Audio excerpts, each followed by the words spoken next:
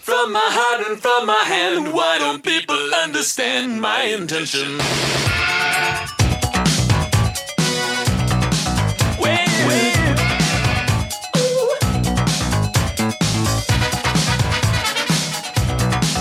Hello and welcome to Spotlight, the official podcast of Grapple. I'm Benno. I'm JP. And I'm Gareth. Oh my god. Stepping in Matty's grave. Gareth's I've been resurrected. Is that what this is? He did, didn't he? JP's been telling the makes patrons you're sense. back. So, think that, is that official? Yeah. It's this, once a month. Keep my eye on. Part-time contract. Come and check in on the WWE Spotlight show that appears to be the new format since I walked away. Mate. There's a reason why I'm about 3 episodes behind listening to Benno's 3-hour Raw takes. Noah's been replaced, mate. That's what we do now. We break down Raw. It has been. It's been pining over Cody Rhodes like a lost dog. I love him. Cody Rhodes Spotlight, as Simon says it in the chat, yeah. As it should be. This is what happens when you go away, mate, for 5 minutes. But you're back full time now, and that's good. You're back in all of them. We just might as well say it like that. So yeah, while you've been gone, Gareth, what we've basically done is added 4 more shows to the rotation each week. So, if you don't mind jumping on with us, that'd be great. We could do with a hand. Call in sick for a few days. Honestly, you'll catch up in no time. Once a month. How have you been, Gareth? For our listeners who haven't heard the Patreon bit before, I'm sure people have missed you. There's a lot of nice well wishes when you've you took your step away. But yeah, fill people in. What have you been up to, mate? Without having to do a 5-hour wrestling podcast every Monday and 3 supplementary podcasts each week. No, well, it was. First of all, it was just getting up. When after that show, the last show, just getting that feedback was some loads of lovely comments and stuff like that came through off people, whether it was in the chat, people directly and stuff like that. So that was good. It was sort of it was almost been a bit like awake at your own funeral or something like that, which was a bit odd. Kind of just getting all this positive stuff coming through. But no, it was so that was nice. So thanks everybody who reached out then. But yeah, it's just been, I don't know. I've just, like I said, just lack of time really to just do this on the regular. It's just been doing loads of work really, but even though it's freed up a bit of time in one area, time gets filled doing fucking other shit that I'd rather be talking about wrestling than watching wrestling, to be honest. But those bills don't pay themselves, do they? But no, it's been good. I haven't been watching as much wrestling. Definitely, I think it's I don't know. This seems to be coincided with Noah going to shit and me deciding, I'm definitely not fucking investing and getting emotionally invested in anything that happens here. If there's a good match, I'll watch it, but I'm not fucking diving in and keeping up to date on that product. It feels like there's been no British shows at all worth going to 5 years, in the slightest. Doesn't well, I don't know if there's just been no shows going on in the Northwest or things like that, or whether there's just nobody talking about them anymore, so I'm just not hearing about them. So it could be that as well. It's been pretty non-league football really, rather than wrestling. You told us that you a couple of Dynamites ago, you hadn't seen Dynamite for about 2 weeks. You're watching, you're not quite squeezing in it, 5 to 9 on a Monday or Tuesday night anymore. It's like leisurely, just knowing that shit's just going on, and I don't have to just cram this in now. I had 8 hours of AW to catch up on at one point, and I was just fucking hell, imagine if I had to go and talk about this now. I'd be screwed. But it's just been a bit nice, just sitting there leisurely watching it, not feeling the need to take notes, kind of thing. Just enjoy the product, not having to try and remember stuff. It's been all good. But squeezed in between that, obviously we've had we went that TNT show, didn't you? That's the one show that I have been since then, so that was good. Having a good night out with you and Matty, and Scotty Marty was on the Saviour of Brit Res. That was the one, wasn't it? That's right. Yeah, he's over again, isn't he? New run, and WrestleMania. Obviously, we had that cracking weekend in Leeds and stuff. So kind of feels like I've been away, but I haven't really, because I've still Oh, I dragged you into doing a podcast in a car, mate, in Leeds. So this is true. This is true. I did. Oh yeah, I did 2 in a weekend, didn't I? Fuck. Patreon, look. Just when you thought you were out, pull you back in.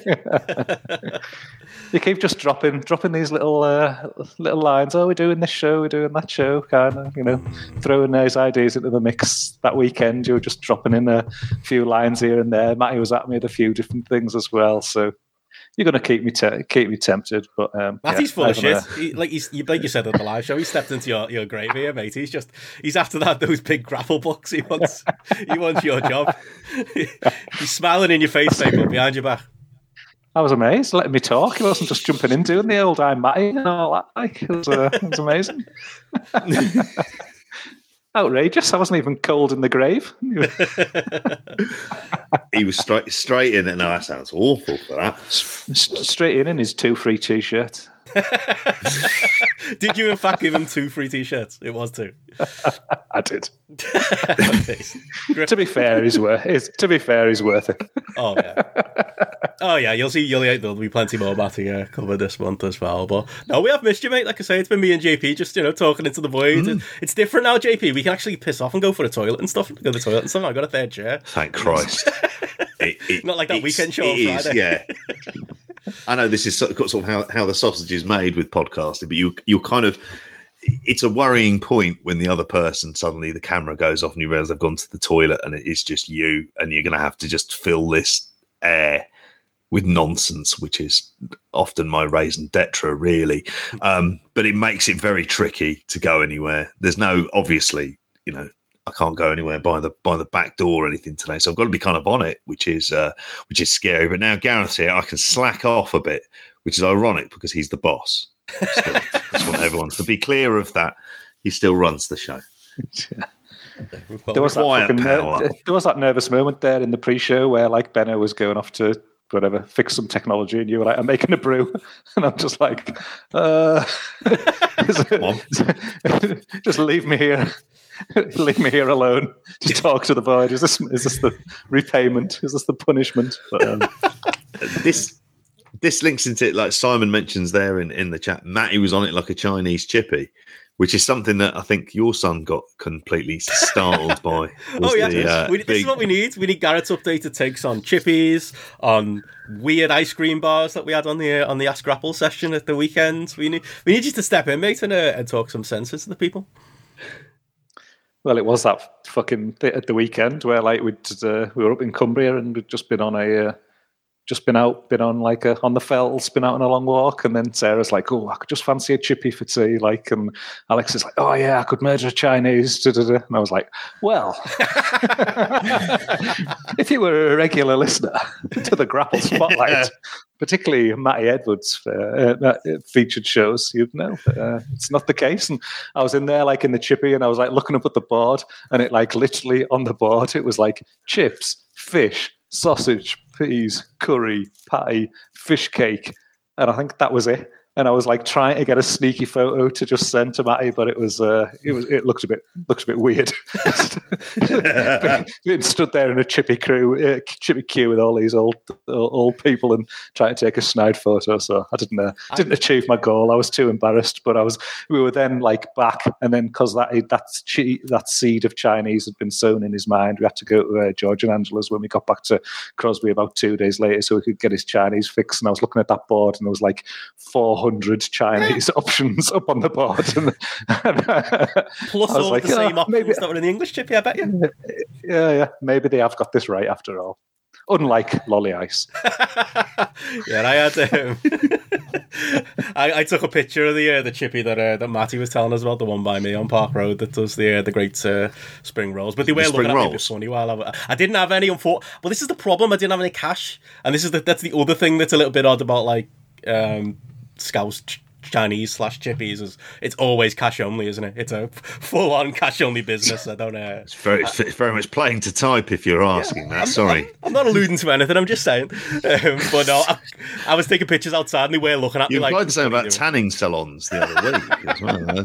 Maybe they're part of the grift. The ice cream shops. It's all it's all going on. Everyone's fucking Stringer Bell, aren't they? These days around here, yeah. It looked fucking filthy. That Chinese chippy that you put that picture in. I was looking at that. I was thinking, I don't know, the old 5-star hygiene on scores on the doors. I don't know. I don't know. I was thinking about with that. You don't want to look those ratings up when the Liverpool Echo started. Remember when they started publishing them?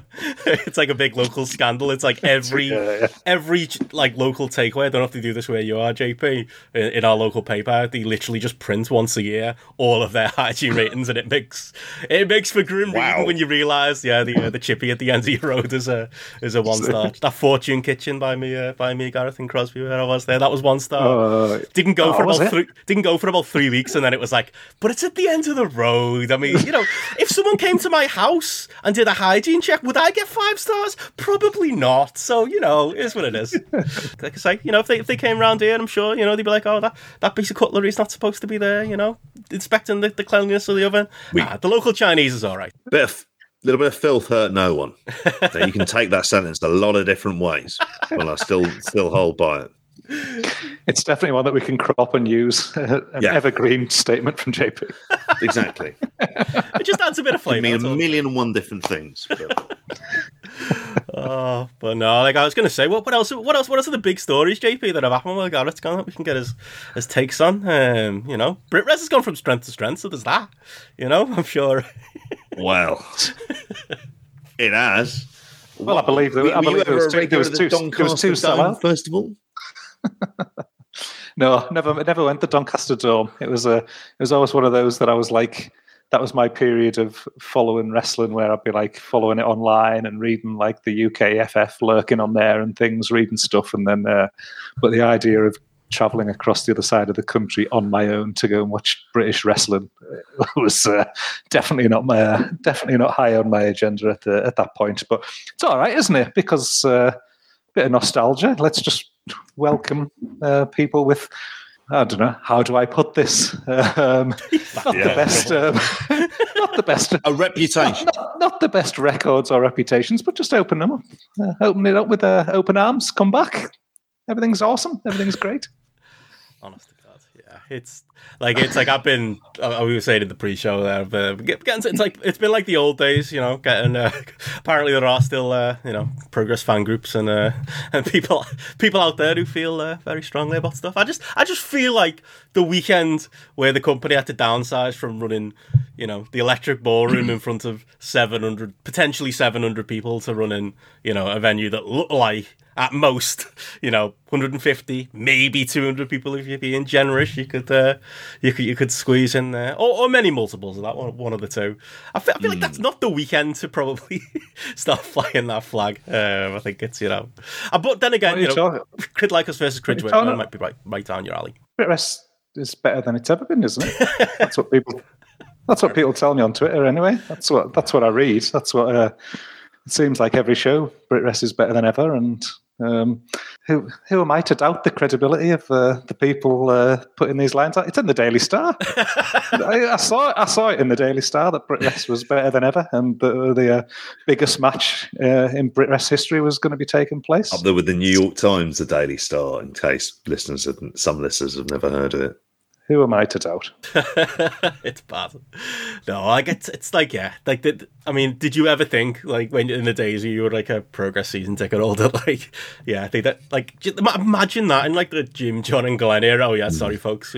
It's Easter weekend, so, people are visiting the families, people are, sharing chocolate eggs. So, afraid there isn't just, but we'll have to downsize to. I mean, they should, in all seriousness, they should do what RevPro do, run like they do with the 229, small shows, and then every now and then you run your hall. Every now and then you're on the Electric Ballroom. Like, I think especially at the prices that they've been charging, I don't know. Feels like they learned that lesson the hard way this weekend. Well, it's one of them though, isn't it? That you're like, I've been to 2 Tier 8 non-league football games this weekend where there was 1,200 people at one of the games, there's 1,100 people at the other game. Like, if people want to go to shit, they'll go to it. Whether it's Easter weekend or not. If you give people a reason to want to actually go, they'll pay the money and go. I don't think Sunday dinner on Easter was the thing dragging people away from a wrestling show, was it? At the end of the day, That's Vince McMahon's line always, There's always competition, isn't it? There's always other stuff going on. But, I mean, I think that's what's happened, though. It's like, it is purely just...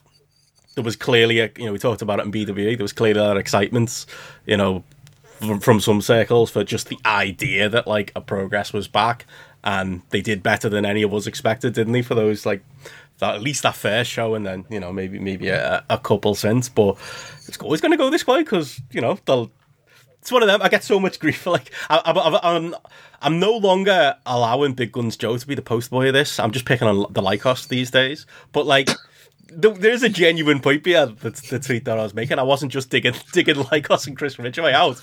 Chris Ridgway versus Kid Lycos, which was the replacement for the Jonathan Gresham match because he had as JP said on the Daily Update, he had an injury. It was all very club player going on international duty to me. But anyway, he had an injury and he's coming back in May, so they have rearranged them for later on. But like you put that match on, and it's like, yeah, of course, 100 to 200 people are gonna be there in the building because that's what that match draws. That's in the ballpark of what that match would draw at like a Tuesday night Graps or a Catch Wrestling or a place where that is kind of the level of that match. I mean, I feel like if anything, we're just seeing things stabilize. There'll be exceptions, obviously. A big York Hall show where Rev Pro can bring in a Minoru Suzuki or.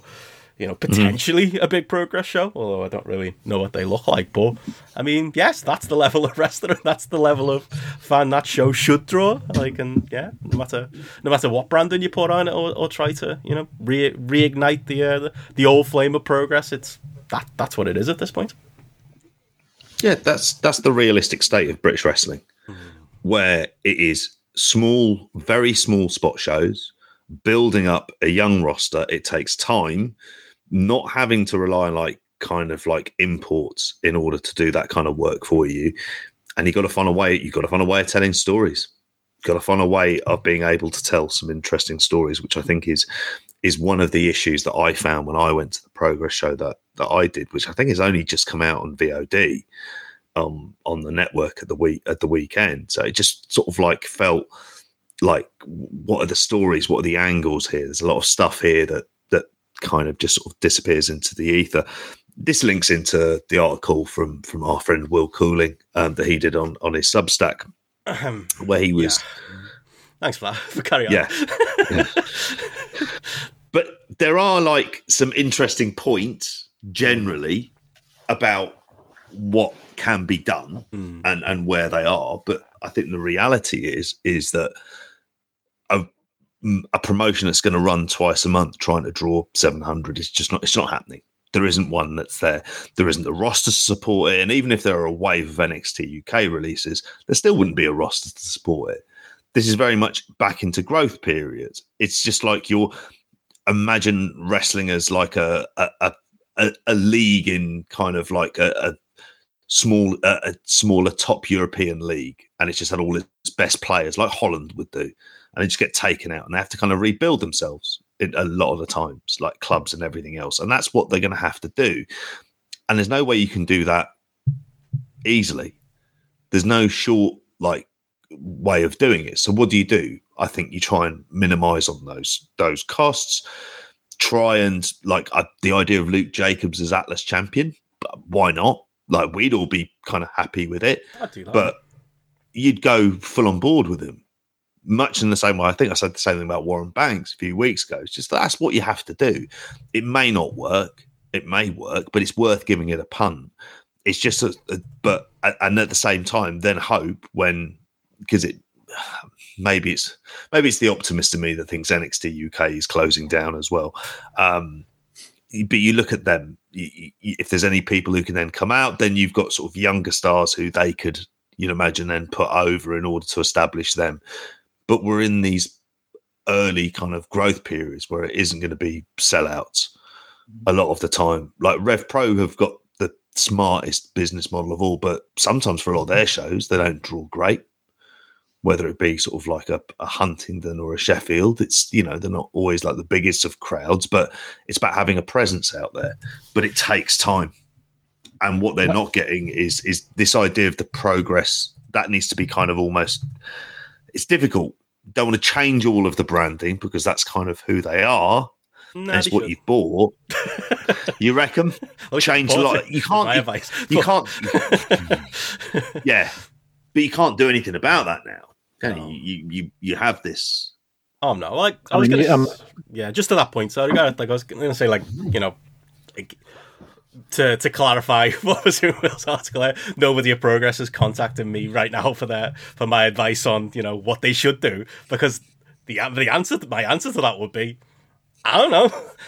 Shouldn't have bought it. Like, I don't know. I don't think there's we can pick apart at like the issues and the obvious issues and the obvious state of things, considering what they had to do with their alleged big shows this weekend and move them down to a venue that small. But like, if you said to me, what would you actually do to fix it? I'm not really sure. I really don't know. There isn't really an answer. Like, I kind of just think that's the brand is dead. You look at the fact that they are trying to run with, as I said on B2B, with all of these the chapter naming convention, bringing back the Atlas belt, trying to do things it's kind of like the ghost of Progress Past, still trying to kind of fit that mold. It couldn't come across kind of more phony. And then, like I've said before, you've got the promoters all over things looking like, David Brent 1 and 2, that like the Luke Jacobs winning that title, like, was so cool, like as something to do. It's like, oh, you know what, Luke Jacobs, somebody I've liked for a long time. He's the type of person you should put on that role. And then you plaster all over social media, the pictures of the two owners with him, and it's just like trying to recreate that. We're all part of this together. We're kind of like like the previous ownership was. Like, I think you need to stay away from that. Do things like put Luke Jacobs over and, stay the course with people like that. Bring in a Ricky Knight Jr. like it seems like they're doing, which I'm sure RevPro won't do, but I think that's a positive. Michael Oku should be right behind them, by the way, but I understand why they're still not using him. But I think you're better off doing that than trying to, if I had any advice, than trying to like recreate what it was before and trying to just, do it with just new bodies. I mean, I think JP used the word reality, and I think that's just something that I think people just need to like embrace the reality a little bit more. And obviously you got yourself into a bit of a Twitter war, this week's Twitter war with on the old like toxic positive. That never happened before you went away, Gareth.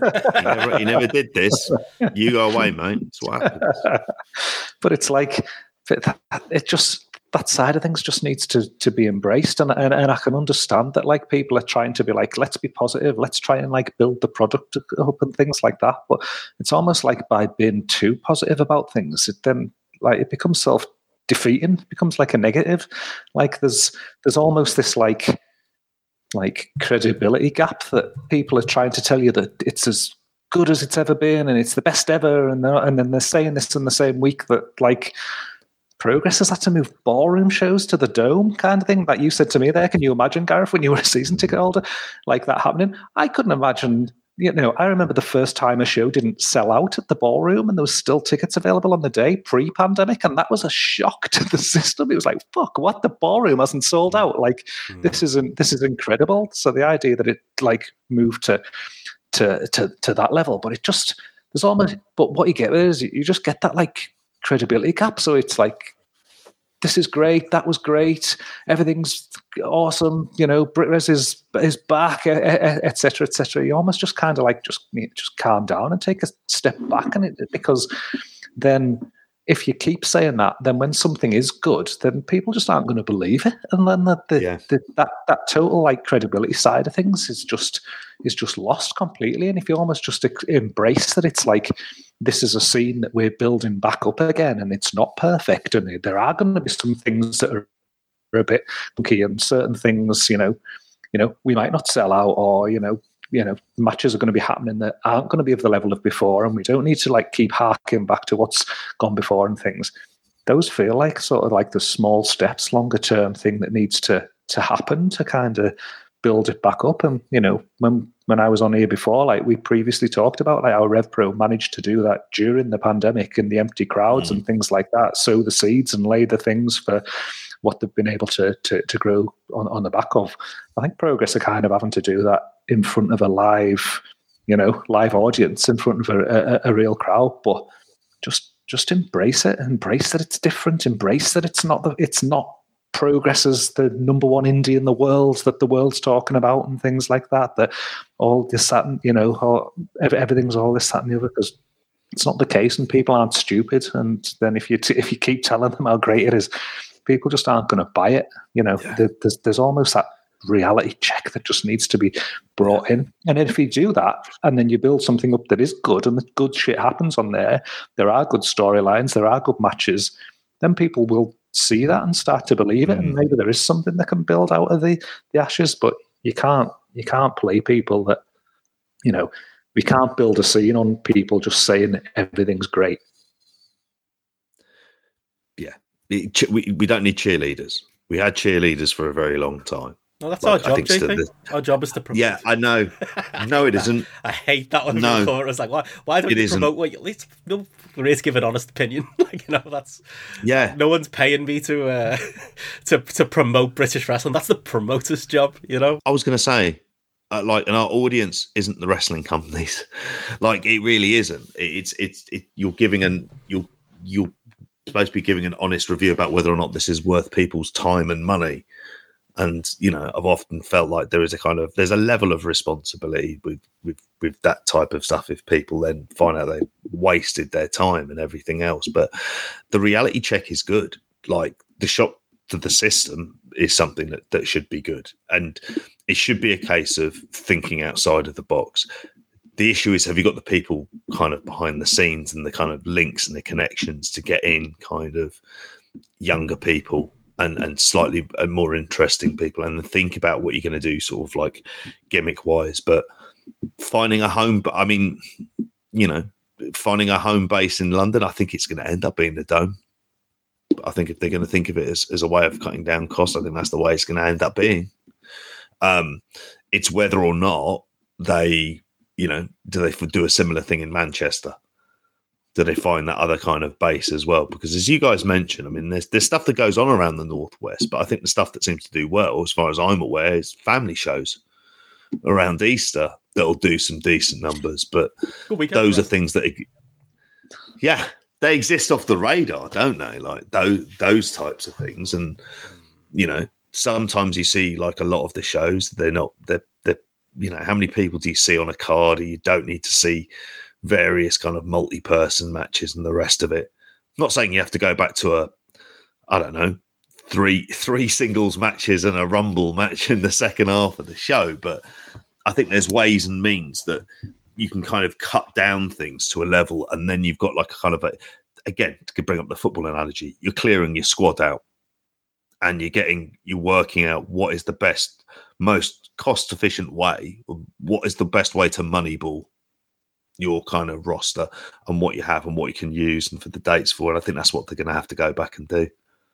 But the danger is, and again, obviously we've talked about this in the past as well, is just that kind of misalignment between things like the ticket prices and the matches that are on offer. Now, I'm not going to say they're bad. They're bad wrestlers or bad matches or things like that. But it is that it does. I was going to leave that up to you. But but these are a lot of these matches are matches that I've seen 5-6 times before for a tenner in Manchester or Liverpool or wherever and things. And it's the point you always come back to is that if you've got I'd say if somebody came out and says that they've got the best cereal ever and it's the best cereal and you've got to have it, and it's and they charge 3 times as much as cornflakes, and then you eat it and you're like, oh, these are just cornflakes kind of thing, then you're not going to pay 3 times as much to eat them again, are you, kind of thing. And it's the same for this, where you can see these matchups with different wrestlers, and you can see it for a tenner, or you can see it for a 30 quid ticket or a 25 quid ticket, plus you travel, plus etc. And there's only so long people are going to, sustain that. If the whole experience and everything around it doesn't match up either. And again, that's the problem they face. If you do have, like you say, if you move to the Dome and you've got a smaller cost base and things, maybe you can get away with keeping those high ticket prices for that core, hardcore, smaller audience that they've got these days who are prepared to pay that. And then at least you clawing back more revenue by those high ticket prices from that, fan base who's buying into it. But God, it just seems folly to me to be trying to sell 700 tickets at that price to watch guys that you can see anywhere you want. You know, it's probably a hard lesson they've had to learn.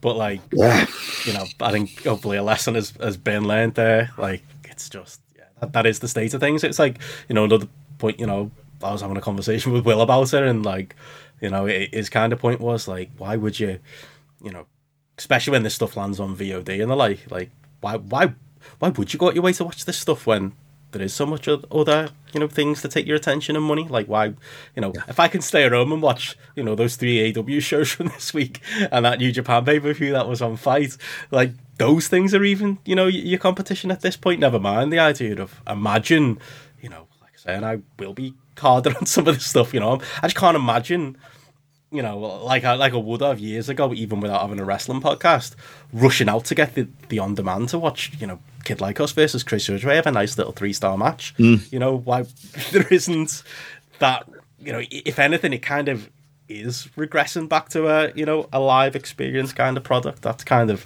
what it'll have to be, because, you know, what can be offered and what can be done. And that's why I always say I don't think there's a magic solution, or like we're the geniuses who've got the answer.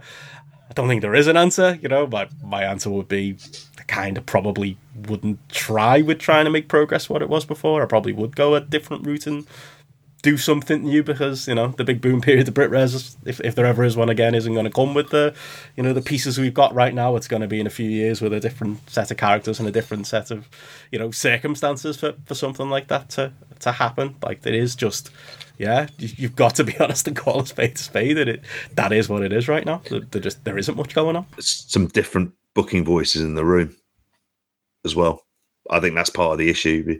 If we think of progress, like from when, you know, from when we were all going on the reg, there were storylines.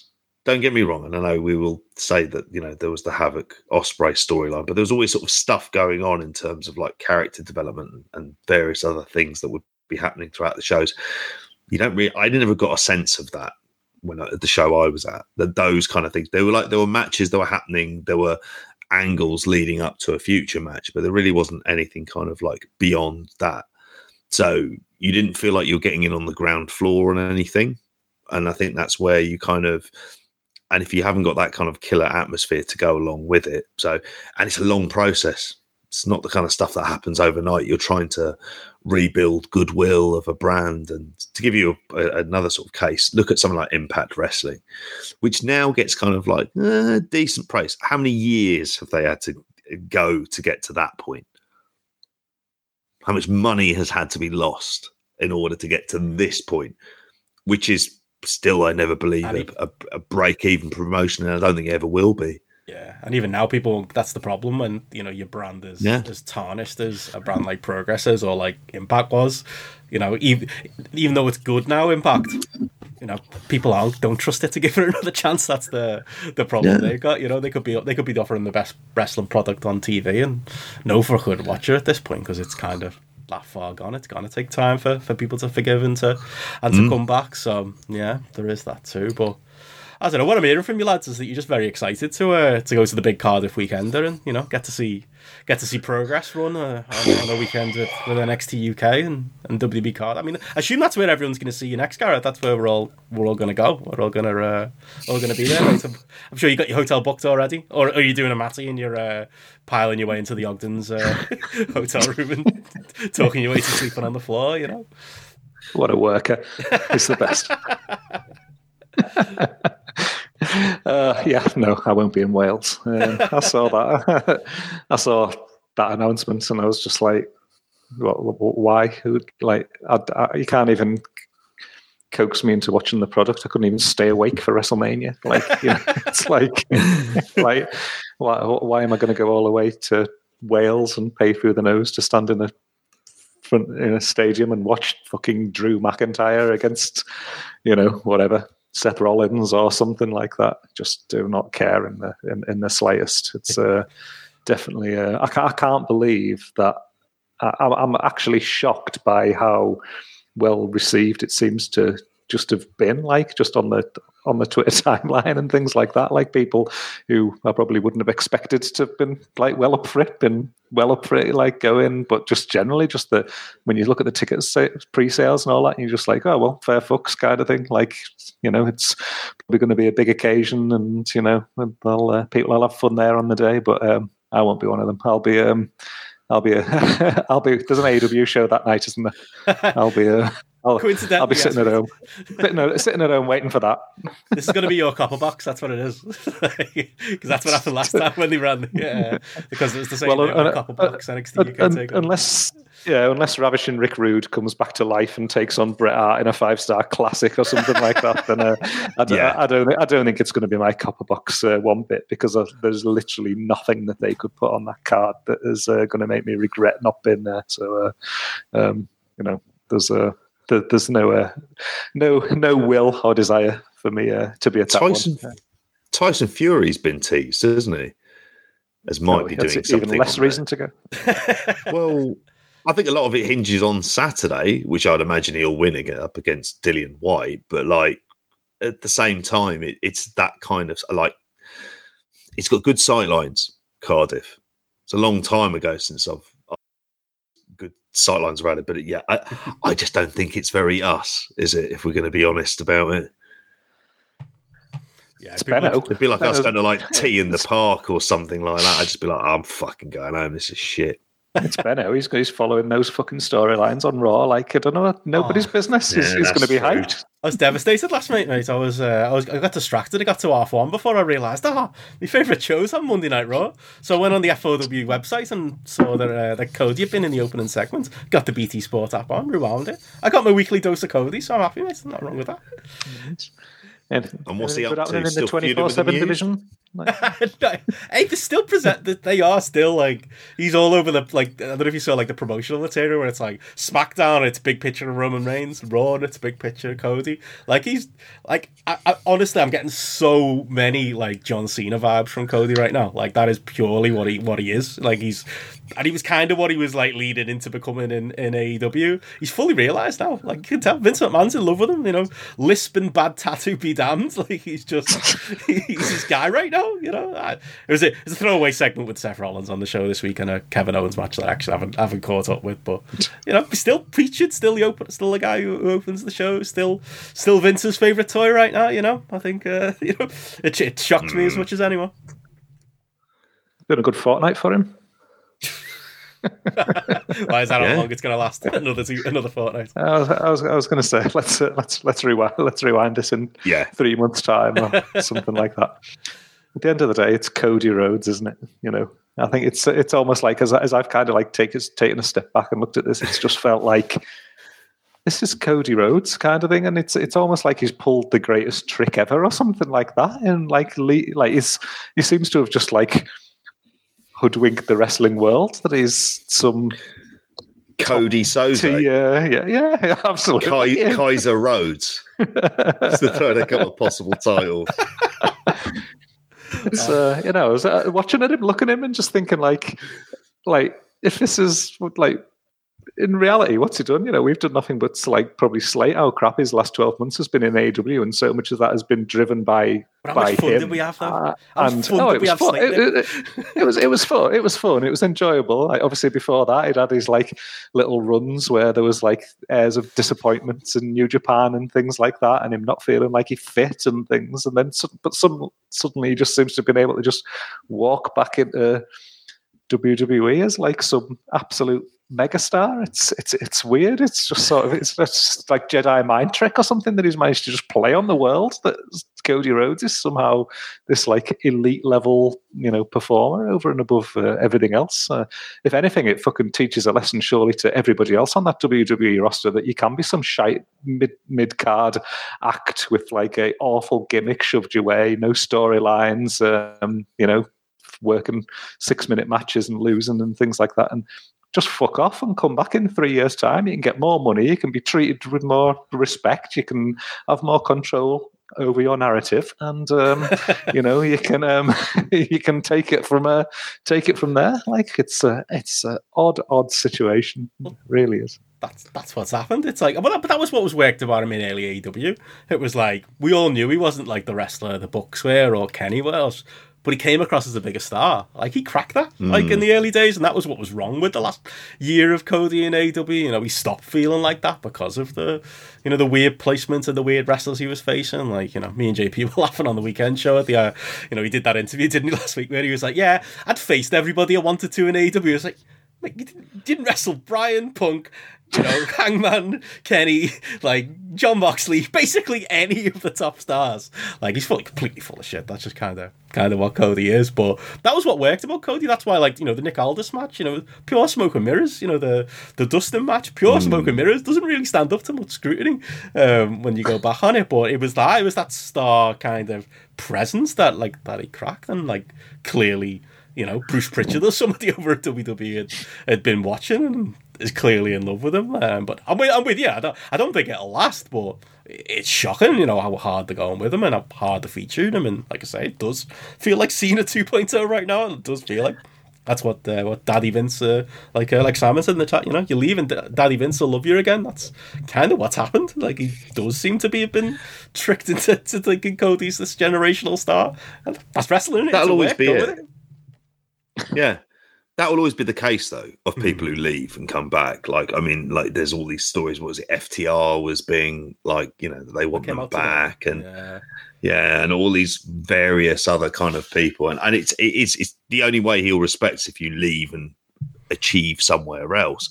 And in Cody's case, like, it's like, what did he do? Well, he helped manage to establish his major competition of what is at least going to be over the next few years. So I think there's that element of respect for that. The issue I have, though, at the moment is, who is he in there with? It's Miz. It's, you know, it's people who are kind of, who you really should have think he'd be beneath them. I know that's the Rollins thing. No, that's not what they're doing. Well, like, I'm sorry, I'm WWE defender now, but I don't. No, you are. That's a fair way of putting it, really. Like, he did a one-off with. Well, that's the way I've put it. As a route to the Seth Rollins stuff, and no, they are genuinely presenting him as the top guy there. You know, by the match with Owens. It's when he's in there against Roman. Then we'll see. Like, and I don't see them break. Like, that's still their bread and butter. If it's on that, and that's the level. I think is it at Roman Brock levels? Is that how hard they're going to be pushing him? And I just can't ever see that being the case. In some ways, I'm not surprised they go hard on him, because, as we've said before, they have to show to people who are thinking of leaving AEW, you can leave, come back, and you might think, oh, it's on really bad terms and he set up all the competition. No, we'll push you to the fucking moon. They need that. They need to be able to dangle that carrot and millions and millions of dollars out there as well, which helps. Adding on to it, it's like, oh, you'll get some creative fulfillment, and here's a shitload of cash. So, like, I think that's still going to be the way they do it. I just don't think much beyond SummerSlam. I think they'll go through this all very quickly, and before you know it, it's Madcap Moss. That's the name I will always throw out there. Go, when you're wrestling him, you're done. You're knocking out with Butch. Like, fucking, that's another one. That's one of my favourites. Like, all these NXT UK guys, like, honestly still see Pete Dunne as like a success story. He's like, they're treating him like he's a toddler. Do you see that, like, a picture where he's like tied up in rope by his big brothers, Sheamus and Mate, Boss? It's like Scrappy Doo meets Peaky Blinders. That's the best you can hope for, lads. Like, if you think that's success, you know, and if any of you think he's a fucking getting on that Cardiff show, you got another thing coming. Like, but yeah, that's the level. Well, I mean, the thing with that is, and again, I haven't been following that, so I don't know the way that this story's like evolved. But at the end of the day, it was like Ridge Holland was pitched above him. I don't know if that's still the case 3 weeks later, and that's the guy who wasn't the saviour of Brit Rest. It wasn't the indie darling. It wasn't the greatest worker this side of the sun. It's just a rugby league player who's a massive fucking meathead who's just more in fitting with the WWE style, and he was pitched as the tag team partner with Butch as the what did you say, the Spike Dudley on the outside kind of thing? You know, it's and again, that just, it just shows you from that point of view, if fucking if Toddler waits down and puts in the chat. Brilliant. Might be a title, that mate. Oh, that's very good. Very, very good. But yeah, but Ridge Holland's the success story, because he's the one who's, ultimately, got there first and was like positioned higher. Obviously, you'll see like longer term down the line. But like again, he's not carrying this whole potential side of things to me. He's not the guy who could or should be doing more. He's not the guy who's getting, treated. Looking like a toddler weight, looking like this tiny guy who's a side act kind of thing, who's a comedy aside for a short period of time or something like that. It's just odd. I think should the left gone to AEW, came back in a few years later, we treat him like he's a star, And to your point there, JP, that FTR, that's going to be interesting. Like if they do continue to stick the landing with Cody, which as much as like I enjoy following it as a as a news story. Don't get me wrong, I've got no faith in them, not fucking this up by June either. But like, they might actually try, at least in their own way, think they are protecting Cody and pushing him well because they won. Imagine that was a 1-2 combo. We're all raving about FTR this last 2 months or so, and then those lads who were so vocal about how much they hated WWE, imagine they went back and imagine they were were treated well on the back of this AEW run. Like you do feel like there's a bit of a change in tide there if that's what. There's always money to throw at FTR for it. However, there'd be a couple of things I wouldn't say to be the case. One, WWE are never going to push tag team wrestling to be something that's big and meaningful. And at the minute, they're getting their critical buzz for the first time, but also they haven't done Japan for the entire time because of the pandemic. And that's the thing they want to do. I can't see them not wanting to have IWGP tag team titles. Whatever we think of the New Japan tag team division, like that's the kind of stuff they'll want to do. They'll want to do a tag league or something along those lines. They want to have that kind of stuff so they can then go, look at us, we've won the major tag titles and everywhere we've been. That kind of bigger legacy. So I think those are the things that are there. And if they carry on where they are now, like I think for them, I mean, outside of money, I just don't know what WWE can offer them. Yeah, because it's not going to be creative fulfillment, and it's the thing they've complained about before. I'd have zero sympathy. I'd go, all right, you've signed up and you've made a fortune, but what when they've wrestled the Usos, the Street Profits, then what? I mean, up until this last 2 months, though, let's not pretend FTR's like creative.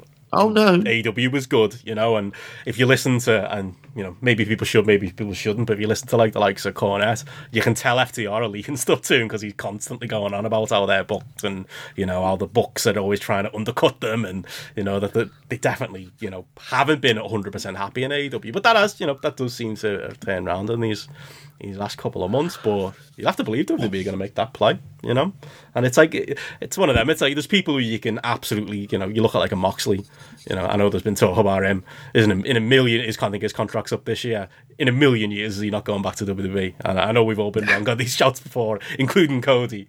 But I mean, that one is one you would have to imagine wouldn't happen. But I don't know. I think people will surprise us, and I think as these contracts come due this year, I think there's going to be lots of stories like this. I hope they do. I hope they do. It's great. You're always I love it. for that, aren't you? This is what you want. Like, as much as, again, I'm not going to watch WWE product. That Cody stuff was the most buzz and most like interested I've been in something happening in WWE in like forever, just because it was like wild. It was just fucking mental. How it was just like something that you didn't think could or would ever happen, and then it just like came from left field. And like we talk about like keeping like I'm looking at this from an AEW perspective as well, and it's like where you have got logjam on their roster and things like that as well. Like I probably there's people there who, do I care if FTR signed for WWE? No, I don't. They've put on that like great match at ROH. I've enjoyed stuff like the match the other day. That was good and things. But if they go the other way, then like it's just something that's like, oh wow, that's like it shook things up and things, and it's just like creates a gap for somebody else on the card to be booked differently or to get a bigger spot or to it's to me that's the whole point of having that second company. And and as long as it's not my absolute favourites who I want to be watching with creative freedom in their wrestling and in their storylines, doing it and like disappearing off AEW and suddenly turning up at WWE, I'm all for it, and that's a pretty small list, when it comes down to it. I think it's great. there's no better thing than that shock factor of somebody just showing up on a show and just been surprised that they're there. What have we had for the last, like, kind of 20 odd years? You've Randy had Orton. people there with 15-year 22, legacy, 17-year legacy, 23. Oh, fucking, what? That is ridiculous. That is ridiculous. At least 6 months of it was good, mate. Like- Matty will tell you it was longer, but Yeah, 6 months. Yeah.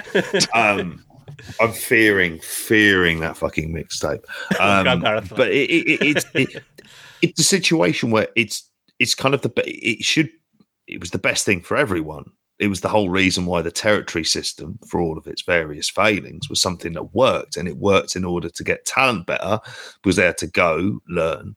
But also, when they went somewhere, you were able to have a kind of very clear booking arc of when they were there and how long you could use them for. Plus, at the same time, everyone was fresh. Now, that wouldn't always be the case, but if you can imagine if people did like kind of a slight tour of the UK and Europe, and then, you know, somebody ends up in Ring of Honor, like there's hopefully then enough indies there for people to kind of go out and do a few different things, and just various other promotions. Impact is one where you can drop in and out of. MLW is one you can drop in and out of. And it's just the kind of thing where they just have that freedom to be able to do that. It'd be better. It would shake up a lot of the runs on the bigger level with the stars if they're going between them, and it makes them seem like it's basically like good transfer gossip, isn't it? And I won't lie, I was a sucker back in the day when Team Talk would have Arsenal in swoop for Serie A midfield ace, and I'd be like, you fuckers, I don't have the money to be spending on this phone call, but like, how do I get around this? Like that kind of stuff, though, that kind of rumor of people going backwards and forwards, it's interesting because we want to see how they fit into that system. You know, that's what any sports fan has liked, whether it's the NFL or the NBA. You want to see how that works, and varying it up is good. The issue is going to be is that in WWE, it's going to be very hard for people to be truly loved by Vince to the point where he needs to be pushing them as kind of big stars, because that whole side of the story, but past Roman and Brock on the men's side, is like, well, who else is there? There's a long drop off. Cody, mate, that's who it is. But anyhow, we'll see. You'll end up in Edge country soon enough. Oh, that's so bad. Have you seen that fucking? That's one thing I saw from Raw last night. Like, I just had it on in the background, and like AJ Styles was backstage, and then all of a sudden the room went blue, and someone had literally just plugged in a blue LED, and Edge and, you know, the Al bastard from NXT, what's his name, Damian Priest, turned up, spooky scared him, and got rid of him. And then we got a really bad Edge kind of like, you know, monologue of a backstage promo on that show as well. Oh, it's so embarrassing, like awful. Oh, and I never liked Edge anyway. But is it pure Amdram? Oh, full on. But you can tell he thinks he's doing Oscar bait. Like that's what it is. Mate, he looks more and more like a White Walker by the fucking week, doesn't he? He's really one we touched. Does. There was talk of him because that's the reason they re-signed him. He was threatening to go to WWE, wasn't he? Like, you know, for all my moaning about Christian, like I'll take him any day over Edge. But you mentioned Christian there. When Christian's deal's up, because you can't imagine that's much more than 2 years, that should be the kind of deal that go, all right, at the end of it all, your job is to get Jungle Boy over. He gets Jungle Boy over. WWE will happily have him back on a big enough contract. And he goes, do you know what? He came over here, helped get over Jungle Boy, who we wanted to be one of our stars for the future. If that's kind of the way it should be, really, is doing that. And we're starting to see, I think we're going to see a lot by the end of April of the sort of the people who are gone from AEW because their contracts haven't been renewed, like your Jack Evans and the like. Not dead, by the way. Thanks for that, Gary. But yes, yeah, I think. I mean, do they ever come for Hangman Page? Like, that's a question, you know. Like, you know, guys like that, you know, or put, you know, homegrown AEW type stars. You know, it's one thing to bring back Cody because, you know, he's got that, you know, that story of, you know, being an ex-WWE guy and he's familiar to Vince. But they start coming for people like that, you know, that shows you how things really are.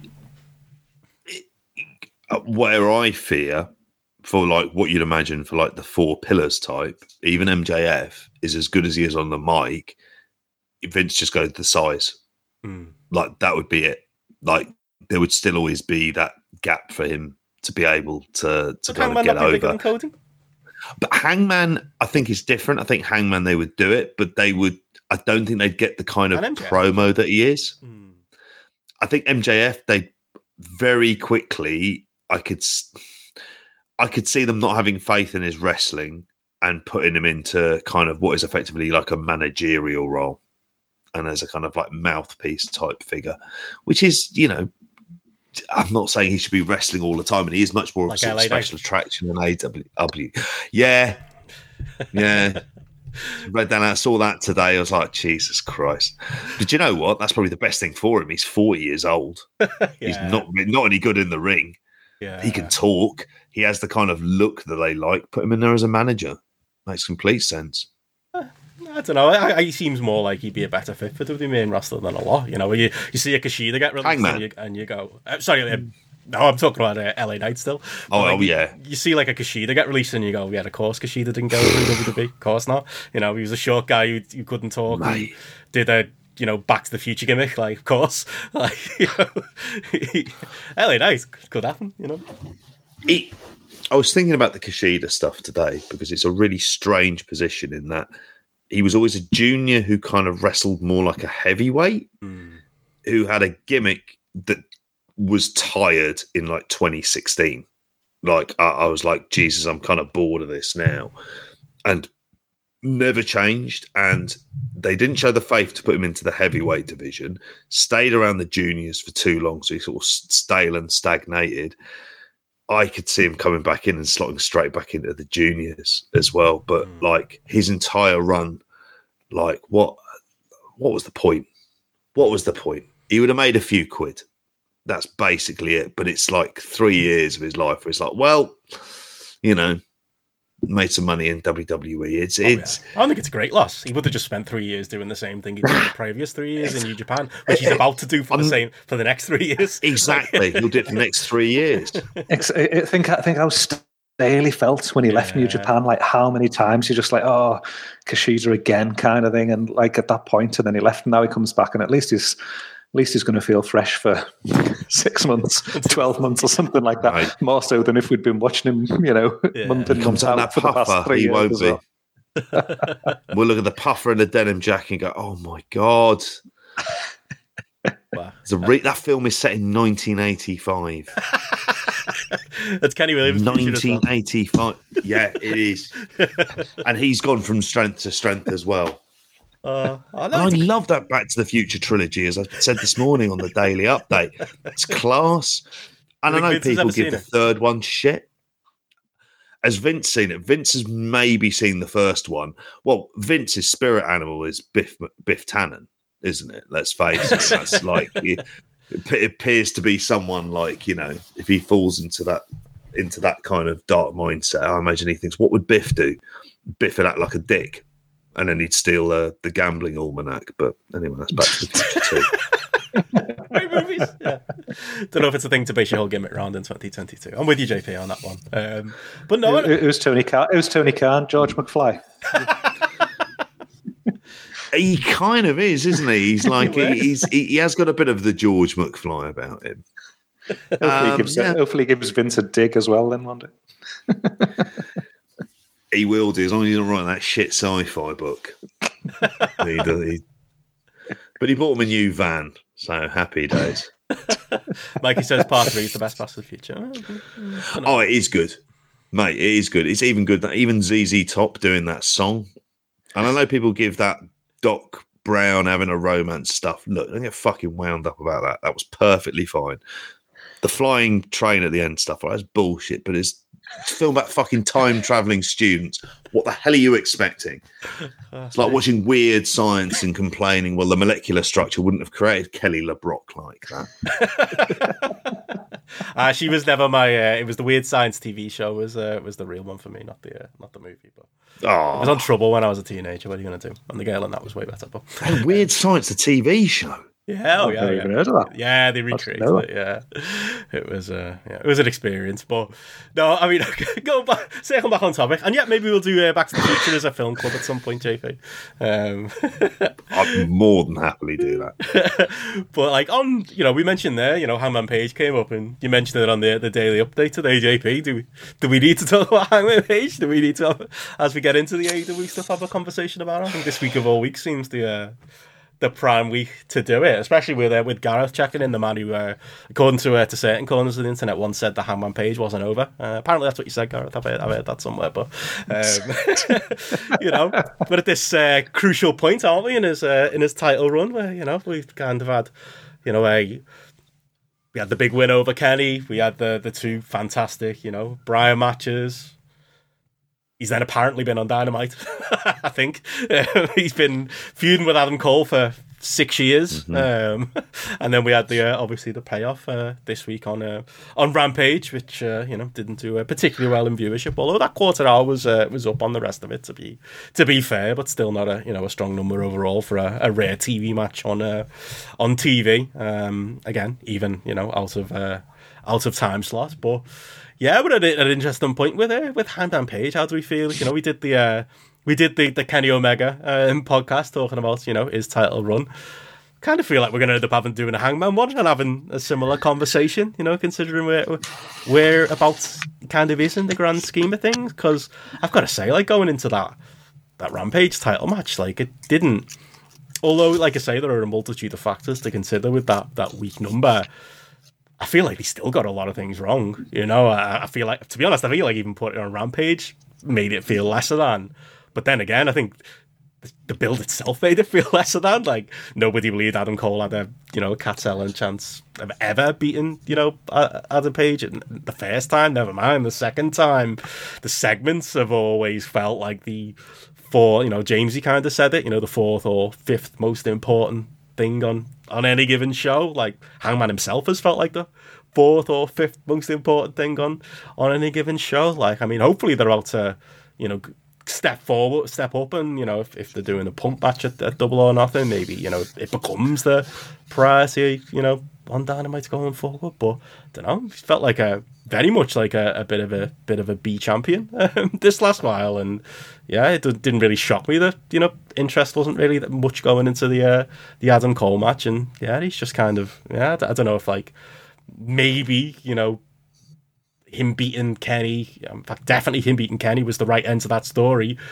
I've made the argument myself that I think, and to mention Jamesy again, Jamesy made the argument that I think maybe with hindsight I might have even put Bryan over, and we would have enjoyed the last few months of Bryan being the champion, and maybe he would have been more of a focus of the shows. And I know a lot of people push back on that as a thing, as like, well, if you had Hangman win the belt and then he immediately gets punked out by Bryan, how does that make him look? But I don't know if making him this B+ champion for this long is helping him either. He feels a bit out of his depth for me. I don't know. Any thoughts on that and where we are on with Hangman Page as we get towards May and get towards 6 months of a title reign at this point? I don't know if it's a Hangman Page problem or it's just an AEW booking World Heavyweight Champions problem, because this is something that we've talked about in the past. While there's been good elements to some of the previous championship reigns, there's been plenty where they've felt like there was potential there to do more with and make them feel bigger than they did, and often feeling like they're a bit secondary to other stuff that's going on in the company as well.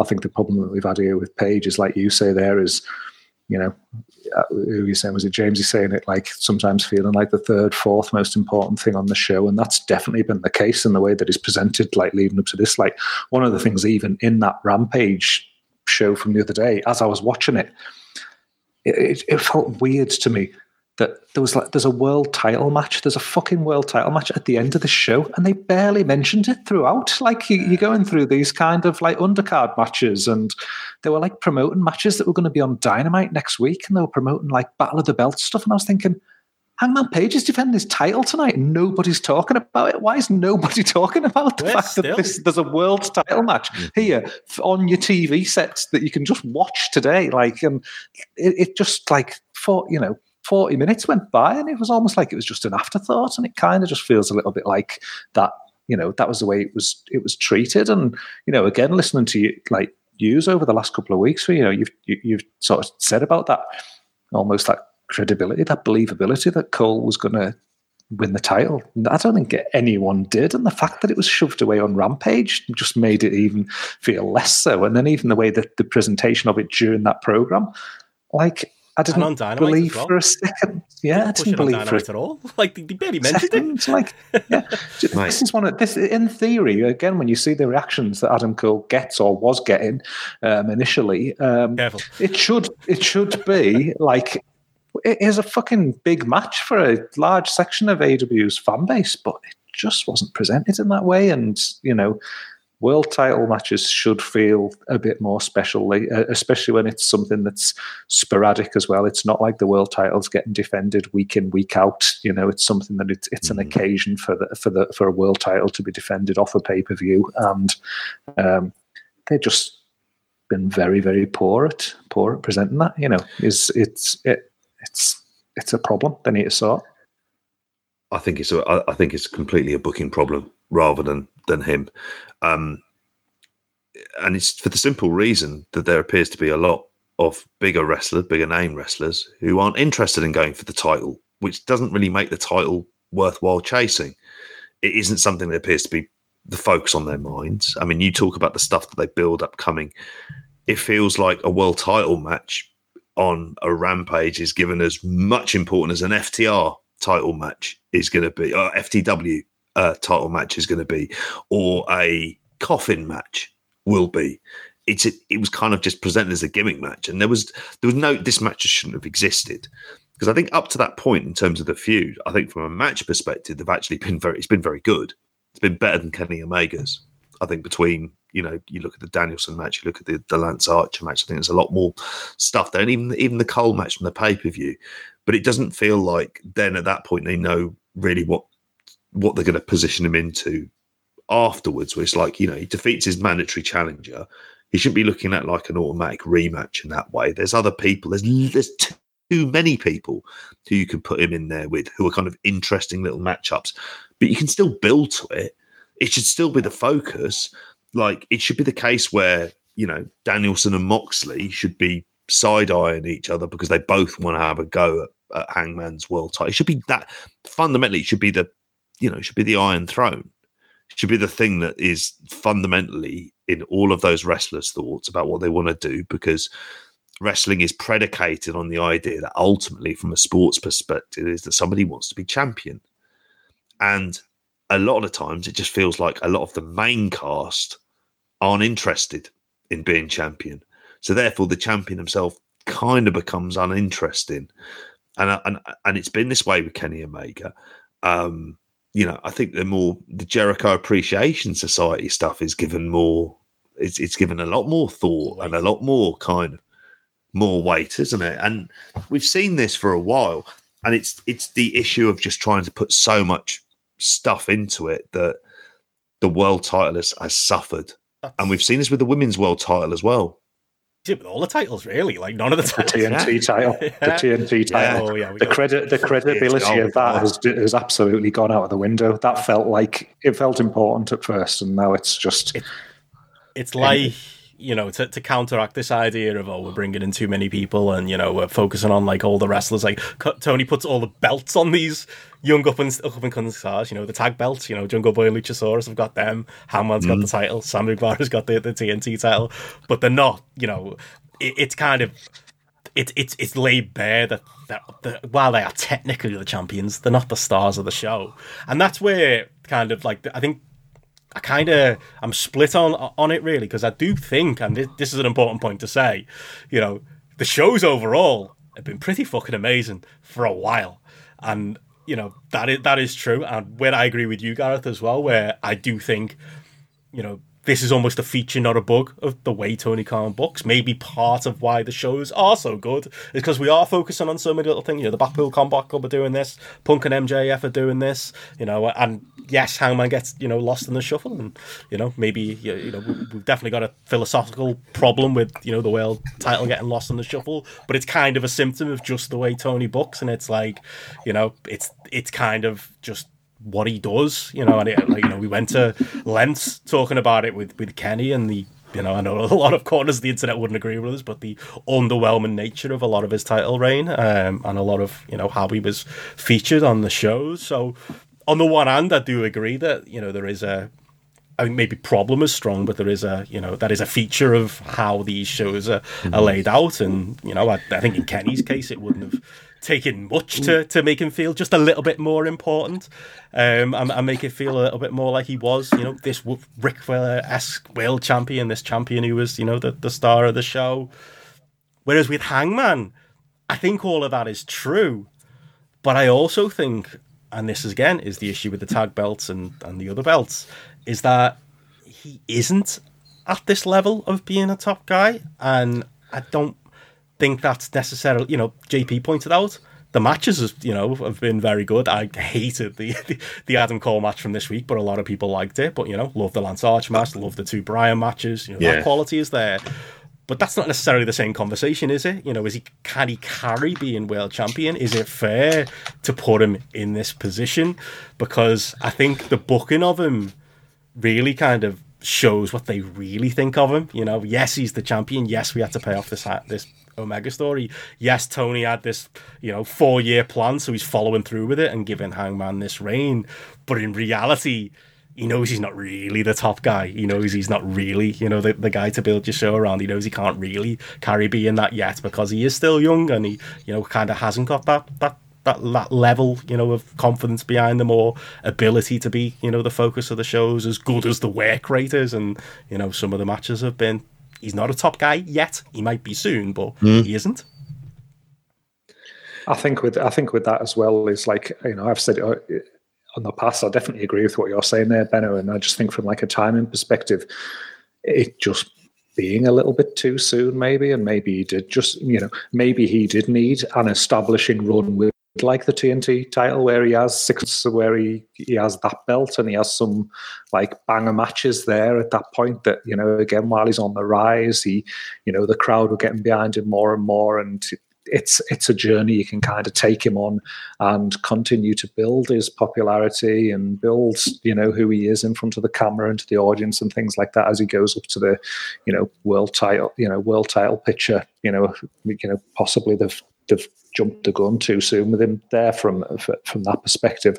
I think they're in a situation now where they've, you can't rewind kind of thing. They've just kind of got to go with it. They've put him at that level and got to try and make the best fist of it. I almost have this like romantic picture in my head, and I almost always think about that time period where you had like The Rock, and he was coming through and he was massively popular and things like that, but they held off on him for a while until he was like in the main event scene. And it was those other people at that time period, Austin, Triple H to some degree, and things like that, where there was that kind of like slower curve. And I almost feel like it's an equivalent thing that he could have benefited from, of being just that, that popular guy who's on the rise. Everyone can see he's on the rise. The crowd are getting behind him more and more, and then eventually kind of building to that moment. In many ways, I kind of, I almost feel like Wardlow almost is kind of coming underneath at the trajectory that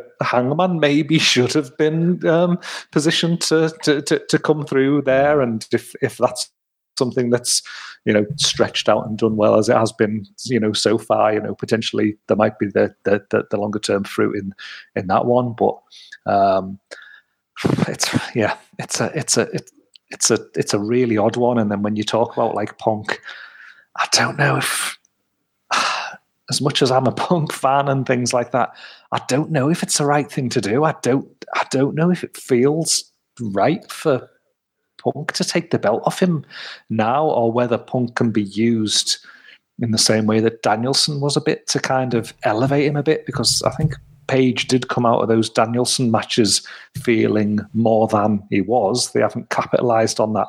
Maybe they can do something with Punk that he can come out of the Punk feud feeling a bit more than on the back of that. Because if there's anyone who can make him feel important and get him over even more, it's Punk.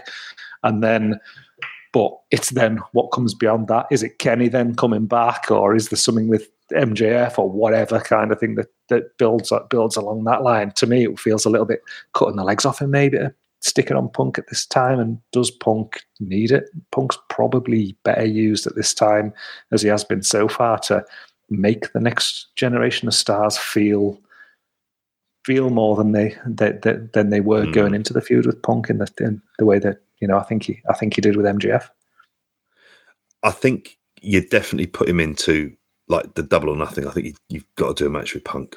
Like they've teased it. There's nobody else. They should not be thinking we don't want to give away this kind of big match. That's exactly where you want to give away a big match.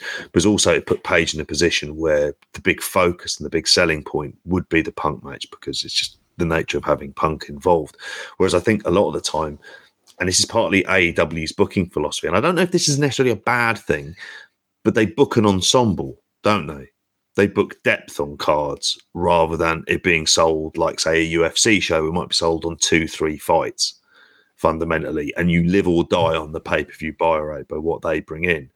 Whereas you could argue the way they've done things at the moment, if we talk about a conversion rate, sorry, it's going to get a bit boring, but if you're doing over 100 to 150,000 and you're getting just under $1 million on a weekly basis, you're probably looking at going, that's a hell of a conversion rate. So we're doing something right in terms of being able to generate decent pay-per-view profits, but they haven't given Page that kind of interesting, like, kind of run where we've got like 5 weeks of build-up with Punk, and where it's all of a sudden he's in there with a proper, like he's in there with a superstar, which we haven't seen since the Danielson ones, and because they happened so soon after like sort of Danielson coming in, and it felt like there was it was very much a kind of switcheroo with what happened with stuff with Jon Moxley not being there.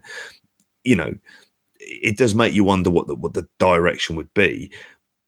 It's just that when it come back to the point of, do you put the title on someone like Danielson, you kind of think, look at the matches that Danielson could be having, look at the feuds that Danielson could be having.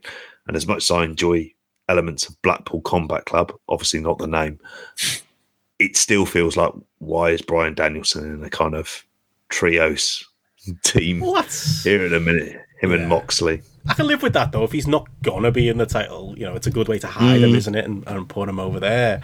I don't know. I think I just fundamentally disagree. It's like in like doing that with the world title. I just think I don't think it would take much to just, we keep this melting pot of, what is working with AEW and what is selling all these pay-per-views, and absolutely, it's not just a couple of things that are working. 90% of things that they're doing are working. I don't think any of us are saying that's not the case.